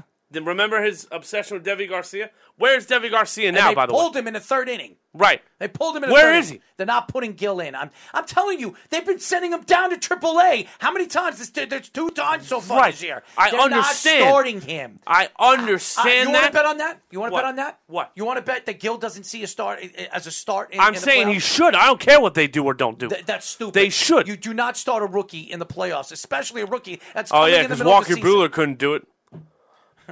Right. You're going to talk about Walker Buehler, who's one of the best pitchers in baseball. Okay. Dude, isn't that what you want, though? You're the not- freaking Yankees. you're Why don't you not- start you're coaching not- people to be better instead of what they are? Coaching. I think they've done pretty well. 11 games in a row. Yeah, 11 games in July and it's dog pretty damn days of good. August. That's right. The Yankees have one of the best comebacks I've seen the Yankees have in forever. Right. I've They've been the Yankee best fan. team in baseball since the trade deadline. It's been an before unbelievable. All-Star game. It's great, been an great. Got It's it. been an unbelievable Awesome. comeback. That's right. Wonderful. Who you wanted? Oh, by the way, their manager to be fired. So there you Not go. brought back is the better term. He still does. So I it's like still don't waver on I that. I don't know right? I don't know how many. What the guy needs to do? I don't think He a wins 30-game winning he streak wins- would By the spawn way, him wait getting a minute. fired. By the way, Wins a do World you know Series. what started this whole thing? Defense started being played again. They brought up Andrew Vasquez. They brought speed back. They started playing small ball. You saw bunts again. What is that? Holy That crap. has a lot They to do with started coaching. playing baseball. That has a lot to do with coaching. Shut up. That has a lot to do with coaching. So where's bud. it been the first 3.5 years? First of all, it has a lot to do with coaching. So Where was this you're the first taking 3.5 shots- years? 3.5 years. I don't know. He ruined Severino's career. He won 100 games his first year, 100 games yeah. the second year. His third year, okay. Oh, by the way, he still won 90 games his third year. And by the way, he's going to probably win close to 100 again this year. Oh, he's a terrible manager. Terrible. And by the way, one of the biggest Yankee comebacks we've seen the Yankees have since, saying I don't comeback. know, ever. How can you call it a comeback? Are we going to go back into this? Because I want to get off of baseball. Are we going to go back into this? No, I just want to know what a comeback is. I think you're lost. I think the Yankees were. They've won 11 games in a row. They were dead in the water. I was one of the guys that said they were dead in the water, and they came. They were. That's probably why they got 3 volts of life. Yeah, bolts of life. I did say that the Yankees pitching was going to get better. I also said that the Yankees were going to get timely hitting when their lineup gets healthy. I did say that. And by the way, when I said Rizzo was going to be the biggest move for the Yankees at the trade deadline, hold on. I said I that love too. the Rizzo deal. No, you didn't. It would make a ton more sense if Joey Gallo wasn't the deal before. You wanted Mac. Why? They gave up nothing for Gallo. Errol. Oh my God! I don't understand. Do what you you don't know understand. that? Do you understand that people have to pitch around Gallo to get to the other player, even Yeah, if he's not it's hitting? working out real well for and the other when team. he gets hot, what are you going to say, Tyler? Just like all the Yankee fans saying Giancarlo Stanton can't hit in Hold on. playoffs, and he was the hottest hitter for the Yankees in the playoffs. No, It's so stupid. I've never once said Giancarlo Stanton can't hit. Did I'm I the only say Yankee you? fan that defended Stanton. Well, so what I'm going to say right now is this: when he gets hot, it'll be great. The problem is he's going to get cold again, and if So does you every really player in wanted to baseball. address So does bullpen or every team. pitching, So you does should have every- did that first. so does is what I every said. player in Had nothing to baseball. do with Joey Gallo. So does every player in baseball get cold. So I don't want to hear it. Not- Even Mike not Trout. Aaron Judge. Even Mike Trout. No, right now, Aaron Judge has been Aaron Judge is as good a consistent hitter as good a hitter as any of the Yankees. 285. 285. Yes, 285 for a power hitter. For a power power hitter. hitter. Yes. Now the real question is: Joey Gallo ever had a 285 batting average in a small sample size? No, probably not. Anyways, Slug says Scherzer to the Astros to hook up with Verlander again. Oh, that's right. Verlander's been out all year, and the Astros are still doing whatever they're doing. This is a good one. The Beeve is the princess of pickle loaf. Haha, The princess of not pickles. Aaron Judge. And then bet eyebrows, loser shaves them off live on air. what? Wait, but what will we bet be betting? What are we betting? Because I'll I take gotta that agree bet. to Oh, bet. the Gill thing. The Louis, whether Gill will start Here's in the the thing. playoffs. He's or not. probably right. The Yankees probably are too stupid to do that. So yes. Speedy, would you start a rookie that's barely played the full season? Not in a pressure game. I wouldn't mind doing it in a longer series. That's not my question. Would you start a pitcher in the playoffs in the middle of the season Don't let his who's yelling pitched deter four your and a edge. half who's pitched 4.5 innings in every single game that he's pitched in the regular season? Depends on circumstance. Because You're an idiot. I can't talk to you. You sound like a moron. Don't- You're yeah, done. don't make the You're pitcher done. better. Just let him not be you're on the done with postseason the team. conversation because you drag things and you say stupid things. You guys can't even sit on a show and talk for more than 2 hours because you guys can't back and forth banter. But then when I'm talking and you say agreed. you come at no, he's an We idiot agree like most you. of the time. That's right. And that's what Right. makes you guys stupid. Because it doesn't make a good show, and it makes it boring. And what you guys talk about, oh, by the way, you barely did. It was boring. So I sat here. I got fan mail telling me from the Mail. cahoots, telling me that you two morons need to learn how to speak. How's that? How's that? You want me to sit here and tell you the truth? You over here, pencil dick over here, he talks with his statistics, doesn't speak at all when the conversation is global, and you over here, your head's down in your ass, in your crotch. Okay? So don't get me started. And then when I'm here, you guys say crazy, stupid things, and you couldn't do that when I wasn't here. So don't talk when you are here. No, it's called, if you guys want to build conversation, you want to learn how to talk on a radio show, you need to learn how to consistently talk with one another, not wait until I'm here to drag the conversation. Because honestly, me dragging a conversation and the crazy, nutty things that you guys say when I'm here doesn't sell when it comes to when I'm not here, you don't say nothing. Nothing. Zero. Absolutely zero. I'm not going to say who. There was a fan on a thing that actually wrote to me and said, honestly, I'd rather take a dump and read a newspaper than listen to these two guys. Okay? All right? That's what they told me. Goodbye, sir. So have a nice day. So enjoy your dump with the newspaper. I'm just telling you what I heard. And I'm just referring to him. So have a great day sitting on your toilet with the newspaper. So what I by the way, anyways, and I'm listening to Snug because Snug wants to be a smartass. And anybody that sits there and listens to that, Snug, that's great. You are one out of maybe 50 people that I heard from. Okay, one of very 50. Okay, so I'm telling you, if you guys are going to argue, you guys got to argue about stuff and stop. And by the way, and you ask a million questions, Speedy, your questions. Ask the damn question. Stop beating around the bush. Go straight out at the question and stop going around in a circle to reach to the middle. This is not a lollipop. This is not a Tootsie Roll Pop, okay? Get to the fucking question. That's what I want to hear. When you're asking a question, ask the damn question. Stop beating around the bush. Jesus Christ. There's nothing wrong with being around the bush. Especially when you don't shave it. Anyways. And now we've gotten another weird extreme again. Anyways, to finish up the show. I was trying to make them laugh. I want to get into hockey because Jeff brought it up that the Tarasenko deal, and Jeff was, it's almost done. It's right now the Islanders are trying to figure out what matches that contract the first year, because it's $9.5 million they're taking on for Tarasenko. And Jeff says, well, who are they going to? They're offering what I'm hearing is what's his name again? The defenseman. Salo? No, the defenseman that was on the team this year. Aho? No, he wasn't on the team this year. He was for stretches. No, he wasn't. Yes, he was. No, he wasn't. They're not trading Aho. Pulak? No, they're not trading any top guys. Well, I'm just trying to think of who's got money on the defense. There's no way they were trading any top guys. Letty's gone.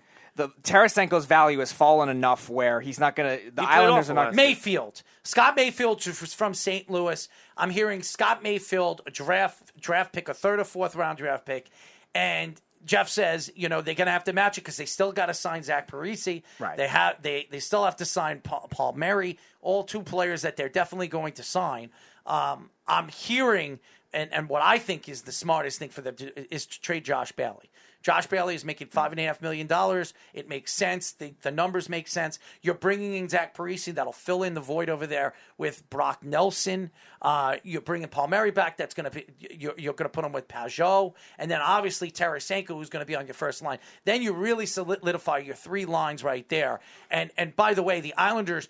All their top young players are already signed for the next 3 to 4 years. The Islanders are going to be good for many, many years moving forward. And they've got some good young defensemen coming up very, very soon. So they can actually trade one way or another during the season where they can get some players and pieces if they believe they're a contender, which they will be. Oh, they definitely are a contender. And they will be. Yeah, Bailey I think is an interesting one because he definitely sheds the Islanders money, and the Islanders have done a great job of shedding money all off season. So I don't think that was. Well, they're bringing the reason why they're going to probably trade. And now Mayfield's a good defenseman. He's a good, he's a tough defenseman. He's pretty good. They have Robin Salo coming up, and Salo's their best prospect.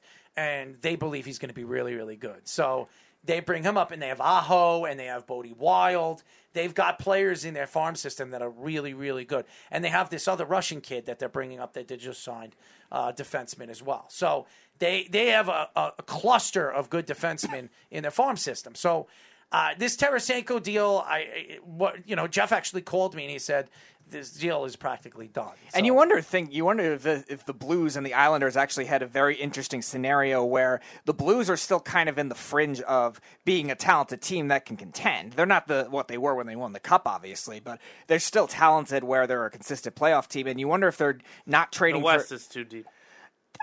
Maybe, trading your top scorer like that. But they've played well without him in certain stretches, though. Where he played like garbage last year. Well, he didn't play. Yeah, he barely played. So what you're Played doing? like 15 games. What you're doing games. is making a solid Still in-between trade. Pretty good numbers too for 14, 15 games that he played. So they made a pretty good in-between trade where they're getting at least a little bit of depth to go along with the core that they have. Again, they lost a lot of pieces from their cup team because, again, that's what teams do. They lose money. They have to pay everybody, and they can't pay everybody. So in terms of that, they're getting a trade where they can still be competitive, if too. he stays healthy, the Islanders, I mean, from top to bottom, from first to fourth line, I mean, who's going to be able to compete with them? Tampa. Tampa lost a lot of players. Even Jeff was talking about it today. I said Tampa, too. He says Tampa can't compete with them because Tampa lost like 4 of their top players. Yeah, so of course. That's fine. And Tampa the lost. best goal in hockey will fill that hole. Well, not necessarily. And they barely beat the Islanders last year.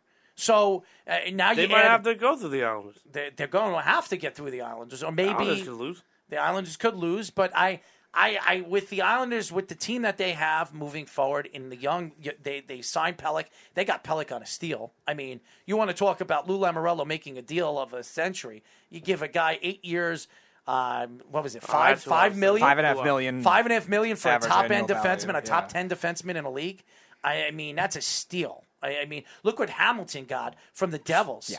$10 million. And I mean, for a guy that's always hurt. Pelech is just as good as Hamilton. No, Hamilton. But Hamilton's always hurt, not too, a defensive defenseman like him. No, I'm not saying that. I'm just saying Hamilton's worth that gamble. I don't know about that. The Devils need so much they can't afford to give a $9 million a year average annual value. I could see it from a team that maybe needs the one defenseman to win now. Well, I'm sure. Have they moved Subban yet? No. I'm not sure. I don't think they can either. Yeah, that'll be the first cookie to crumble. Right, and they gambled on that when they're they gonna thought have to they do had what a the peaking Islanders team. had to do with Ladd. The Islanders had to give up a second, a third, and a couple other picks. Yeah, it'll be a salary dump because he can barely skate anymore. The Islanders give just up a like lot Winnipeg's to going to have to do with Bufflin. It's just how it's going to go. I mean, if you look at if you're the Rangers, though, you better make that phone call. A lot of Islander fans have taken shots at Garth Snow over the years.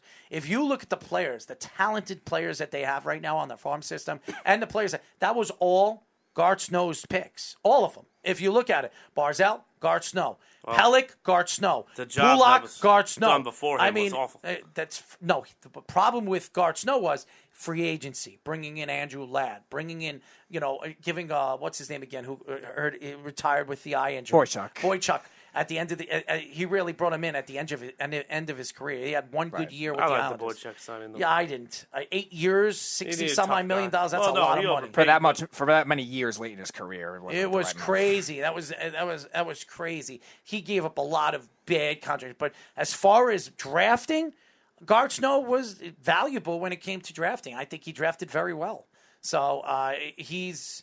And looking at what Lou Lamoriello, go look at his last 2 seasons. Besides last year, he hasn't. Besides this past year, he had a second-round pick. The last 2 years, but his first 2 years, he didn't. Actually, his first year, he had 2 first-round draft picks. For like the last 2.5 years, 2 years, he hasn't had any first-round draft picks, none. And look at the players that he has. I mean, a lot of those guys. Aho, Garth Snows. I mean, you go Salo, Garth Snows. So these guys, Sorokin, Garth Snow. So these are all Garth Snow's picks, and they've all turned out to be very, very good. So all the Islander fans that are taking shots, a.k.a. Danny, a.k.a. I think he's the Islanders version of Tyler with the Yankees. I think he'll just criticize everything with that, even if it's good. Also, Mike Milbury did a terrible job before. Well, Mike Milbury was a long time ago.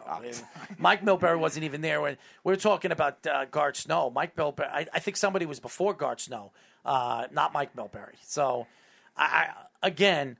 what Garth Snow has done for the Islanders organization is set the Islanders up very, very well to be a contender for the next, 5, 6, 7 years. So they're put in a very good position. Now Lou Lamoriello's got to put that team, put his stamp to it, which he is. Zach Parise, Paul Mary, Tarasenko. He's putting his stamp to it and keeping the players, the top-end players that the Garth Snow has drafted over the years. So, Islander fans, the stupid Islander, the Lyles of the world that, say people are overrated when they're not.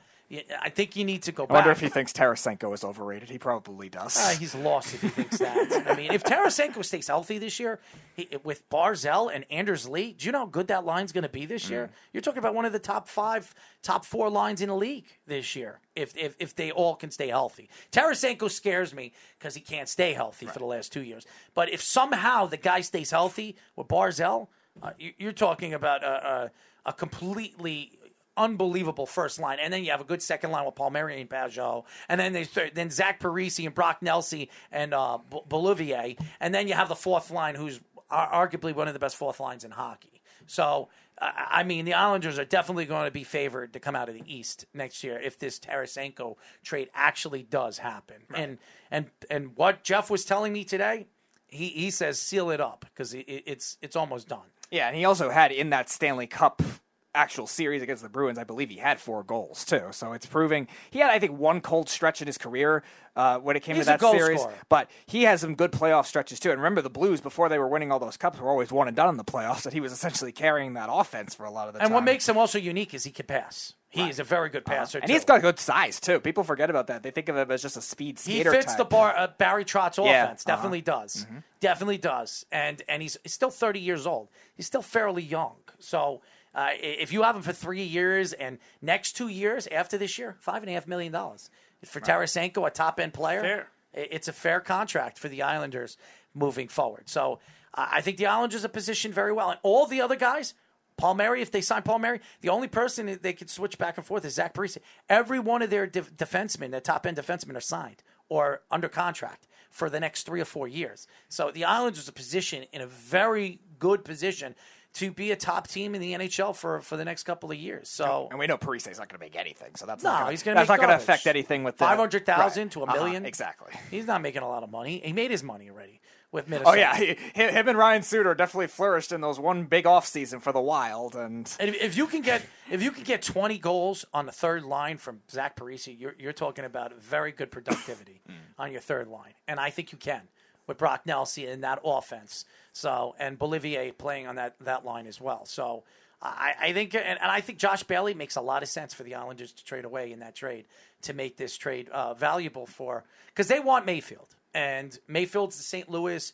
That's his hometown. And Mayfield's a good defender. He really is. And the Islanders giving away probably a top 4 defensive player. I mean, Mayfield was a top 4 defensive player for them. Dobson's moving slowly to the top 4. Oh, yeah. He's probably the top 4 defender right now. And by the end of next year, I think Dobson will be the best defender. Right. And they're going to ease Salo in like they eased Dobson in 2 years ago. And I think Salo and Dobson are the future, future line mates as defensemen. So they're positioned very well. They have Aho. They have the other kid. I mean, and as far as the Rangers are concerned, I think as a Ranger fan, I listen to a lot of Ranger fans.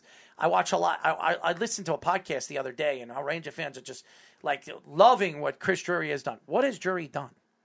Now he added fighters. That's great, but do those players fit this team? Yes. I don't know about that. Let me ask you a question. If somebody let's say if Tom Wilson knocks Panarin into next Thursday, who are you afraid of to go up to Tom Wilson and be like, oh, don't touch my boy like that? Are you going to bring up the Reeves thing? No. Forget Ryan. Before the Ryan Reeves trade. Okay, who else? Who would it be? But who? There was none. Okay. This team had no grit. They had no toughness. They had no nothing. So Chris Drury acknowledged that. He said, all right, we got nothing but a bunch of finesse guys. I need to add grit and toughness. That's why he went the guy from Gaudreau. That's why he brought in Reeves. He's going to bring in guys that play two-way hockey. It's called bringing defense because that's what they need. I agree with you. I think they should have brought in a rough. If you want to bring in rough players, bring in rough defensive players. Guys that can hit, guys that can play the defensive position, not overpay defensemen, which we've seen the Rangers do over the years. Well, Drury didn't. Well, I don't like Drury, and I think I really believe Drury's not going to have that job very long. Well, they should have never fired John Davidson. You were right about that. Terrible. Yeah. That was a terrible, and I think it's going to catch up. Because, look, the Blue Jackets re-signed him. They were probably like, you got to be kidding me. They were licking their chops when that happened. They were. I'm licking surprised him. they didn't bring back Tortorella. I couldn't believe they fired. When I heard John Davidson was out after the first year, I was like, what are they, on drugs? I mean, you're talking about a guy that has built he built that St. Louis Blues team to a championship team. He built that Blue Jacket team over the years. And then all of a sudden he leaves to go and take over his dream job, and then they fire him because of the whole Panarin thing with the Wilson thing, which is ridiculous. Absolutely fire the GM, who was an absolute terrible GM. Not the president of the team that you brought in to build this team into a competitor. It was terrible. It was terrible. I think the Rangers were big and stupid. But we'll see. Yeah, they've been that way for a while. And I listen, I know Chris Drury. I played hockey with him. Played junior A hockey against him. I know him as a person. He played baseball, played Little League World Series. He was a talented player. He was always an overrated hockey player. And as far as scouting and talent, he's never been a GM, an assistant GM. He's never been a GM in this league. To put him in New York where the pressure is on, if he doesn't find the right, build this team fast, the way the Islanders are building right now with Lou Lamoriello and back-to-back GMs of the year and Barry Trotz. The Islanders have been building for like 10 years. No, they haven't been. How long was Garth Snow there? They have not been building. How long Everybody was Garth talking Snow about there? the Islanders being the laugh of the town for years. Yes. They've been building for the early 3 2000s, years. they've been terrible. Since Barry Right, but Trotz it's and Lou different Lamoriello, now. they've been building for the last 3 years. That's it. They're a completely different team. Before Lou Lamoriello and Barry Trotz So came all this in. draft capital just came overnight. What they did is they with the draft that they had, with the players that they had to structure them in a structure type of game, and that's what they did. Bringing in Barry Trotz, it structured the team and made them the team that they are. Not to mention, not many teams do well in any sport when they're having to shed that much money all at once, and just they have to do it. The Islanders did it all this offseason with a lot of the bad contracts. Right. We're talking about their success now. 3 years. Right, but when you get a lot of bad draft picks and you draft terribly for a long period of time, eventually you reap the benefits of those young kids coming up at once. Sure, but you also That's what happened to the Islanders. But that money will also hold you back to be able to get those veteran pieces to help them out too. Outside Tavares, who do they really have to sign? No, I'm saying in terms of the bad contracts they had. They on the signed team. Barzell. They had to pay Barzell. They just paid him. But hold on. Barzell's recent. I mean, Pulak? When you guys were god awful, right? Because you guys were a laughing stock for a while. Where those draft picks came from then. So who are you paying then? If you look at the Islanders in those draft picks, Boychuk. A lot of the draft picks that they have right now weren't even first round. Pelech, not a first round. Sorokin, not a first round. Pulak was a first round. If you go up and down their roster right now, the great players that they have, they weren't even first round picks. So it just that's shows the best you. way to overcome that kind of cap Brock issues Nelson that was they've a had. late first round pick. Late. Right, but we always talk about this. Drafts in the NBA, baseball, and hockey I'm just are saying, a joke. when you talk about when the Islanders had all those top-end draft picks, none of them turned out to be anything. You look at the Islanders. Tavares turned By out the to be way, nothing? the Islanders' second-round pick, their only second-round pick this year, some people say they got the best player in the draft. He fell. They thought he was the number one pick, and he had a bad season in juniors, fell all the way to the second round. The Islanders drafted him. Some people thought he was the number one pick. And the Islanders got him in the second round. He could be the steal. The Islanders signed him. They just signed him. They don't usually sign players like that right off. They signed him. He's going to go to Bridgeport this year. He'll probably be he'll probably make the team.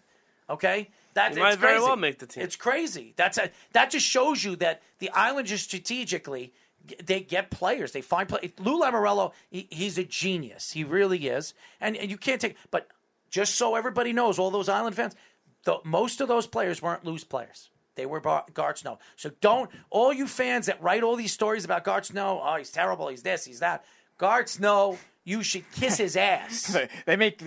Those fans make Garth Snow look like he runs the Sabres front office or something like that. You should kiss his ass for what he has done. Where is Garth Snow? He's not unemployed. I don't know. I think he works for the Islanders organization, but he's on the outskirts of the Islanders organization. He does. What a shame. All I know is you better get him. If you guys do win a cup, I don't think you will, but if you do win a cup, you better get him a ring. They're very close. And if they do land this Tarasenko trade, best believe Hockey Digest and everybody is going to pick them to come out of the East. So they're that good. And you're talking about their defense. Their defense was top 3 defense. They've been a top 3 defense the last 3 years. They were the number 1 defense last year. They were the year before that. They were the number 2. This year they were the number 3. I mean, this is a very and their defense all young. Dobson's 20 years old. Okay, you have Salo coming in. He's 20 years old.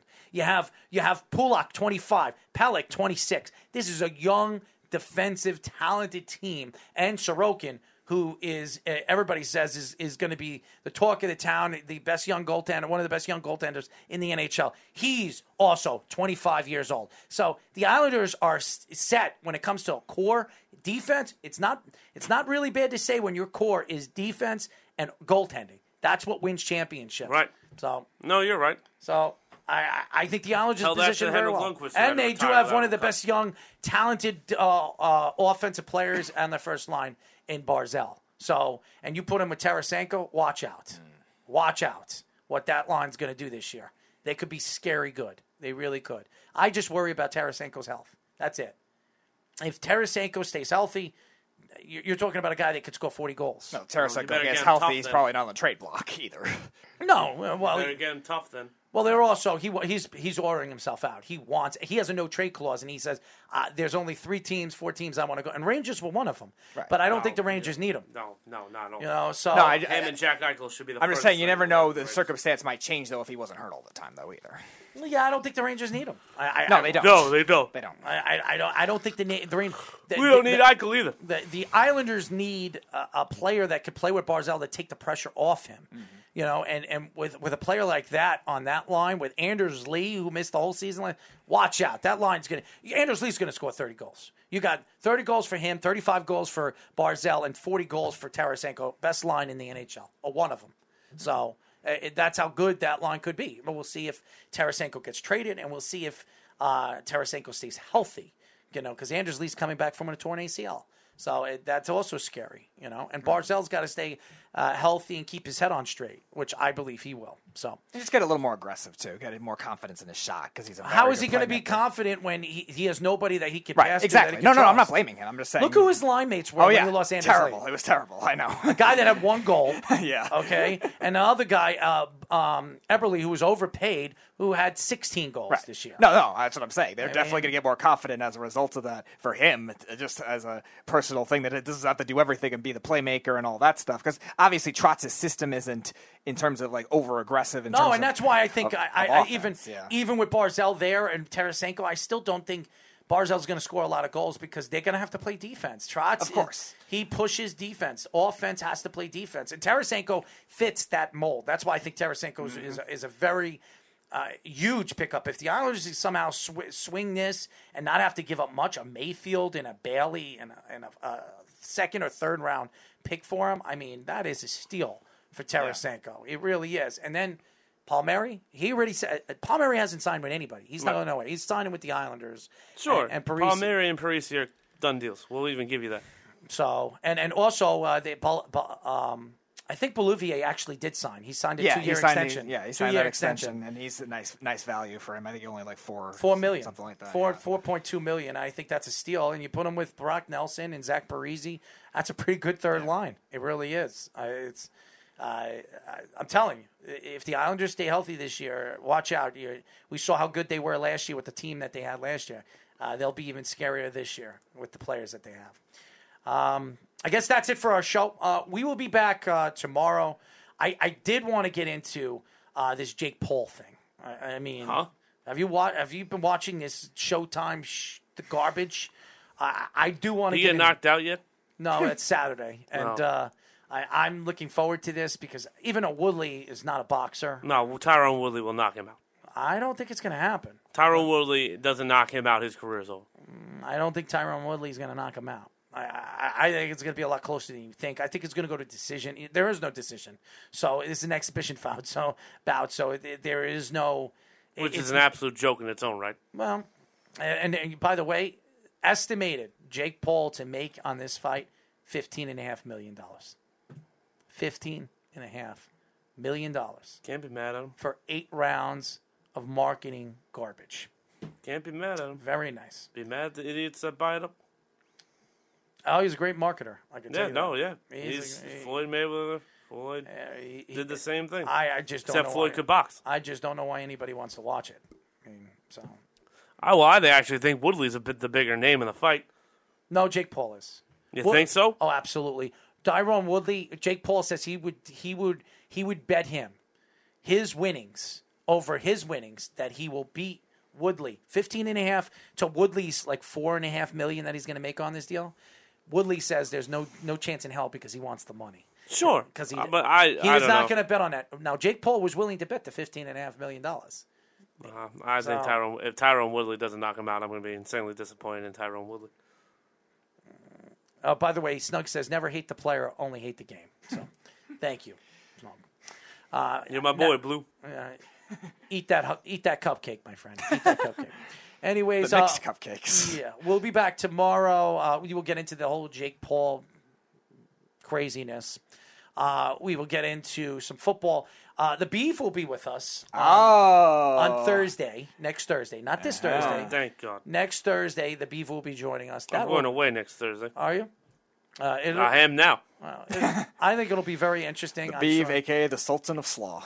Coleslaw. I'm interested to see what will happen when the Beef is here. So the Beef will be here. What I'm hearing, it's either Wednesday or Thursday. I'm trying to push Thursday because it makes sense Thursday. Jeff thought was football started next week. I said no, it's the week after. Right. So the Beef already said that he wants to talk about the NFL. He wants to do his picks. No, that's what he always does. Flipping God. So I want Beef to come in here. I think it'll be an interesting show. I'm sure a lot of callers will. One. No, there'll be a lot of people calling up the show. I'm sure. We got two lines, so we got Jeff on one Jeff end. will and be on one, and everyone else will also. Whoever else wants to call, and they're all going to call. The Beef is a very popular player, and when it comes to coming into the studio, let's not call him a player. Let's call him a. I'm interested to see how he handles the crowd. So probably how the other guy. The Prince of Piccolo. That's what we'll call him. Nah, I'm going to call him. What did Jeff call him? The Sultan of Slaw. I like that. I like that. I like Princess of Pickles. Anyways, hashtag ban the Beef with Ben over here. So, anyways, Ben doesn't even know who the Beef is. I was going to say I don't. He just rolls with it. He doesn't even know who Beef is, but he'll find out next week. Sorry in advance. So, anyways, that's it for our show. We'll be back tomorrow, 9 p.m. Tune in. Until then, this is me, as in Arrow, Tyler Harrison, and Speedy Petey with the Piccolo saying good night. And we'll talk to you pickle tomorrow. Good night, everybody. It's the Worldwide Sports Radio Network.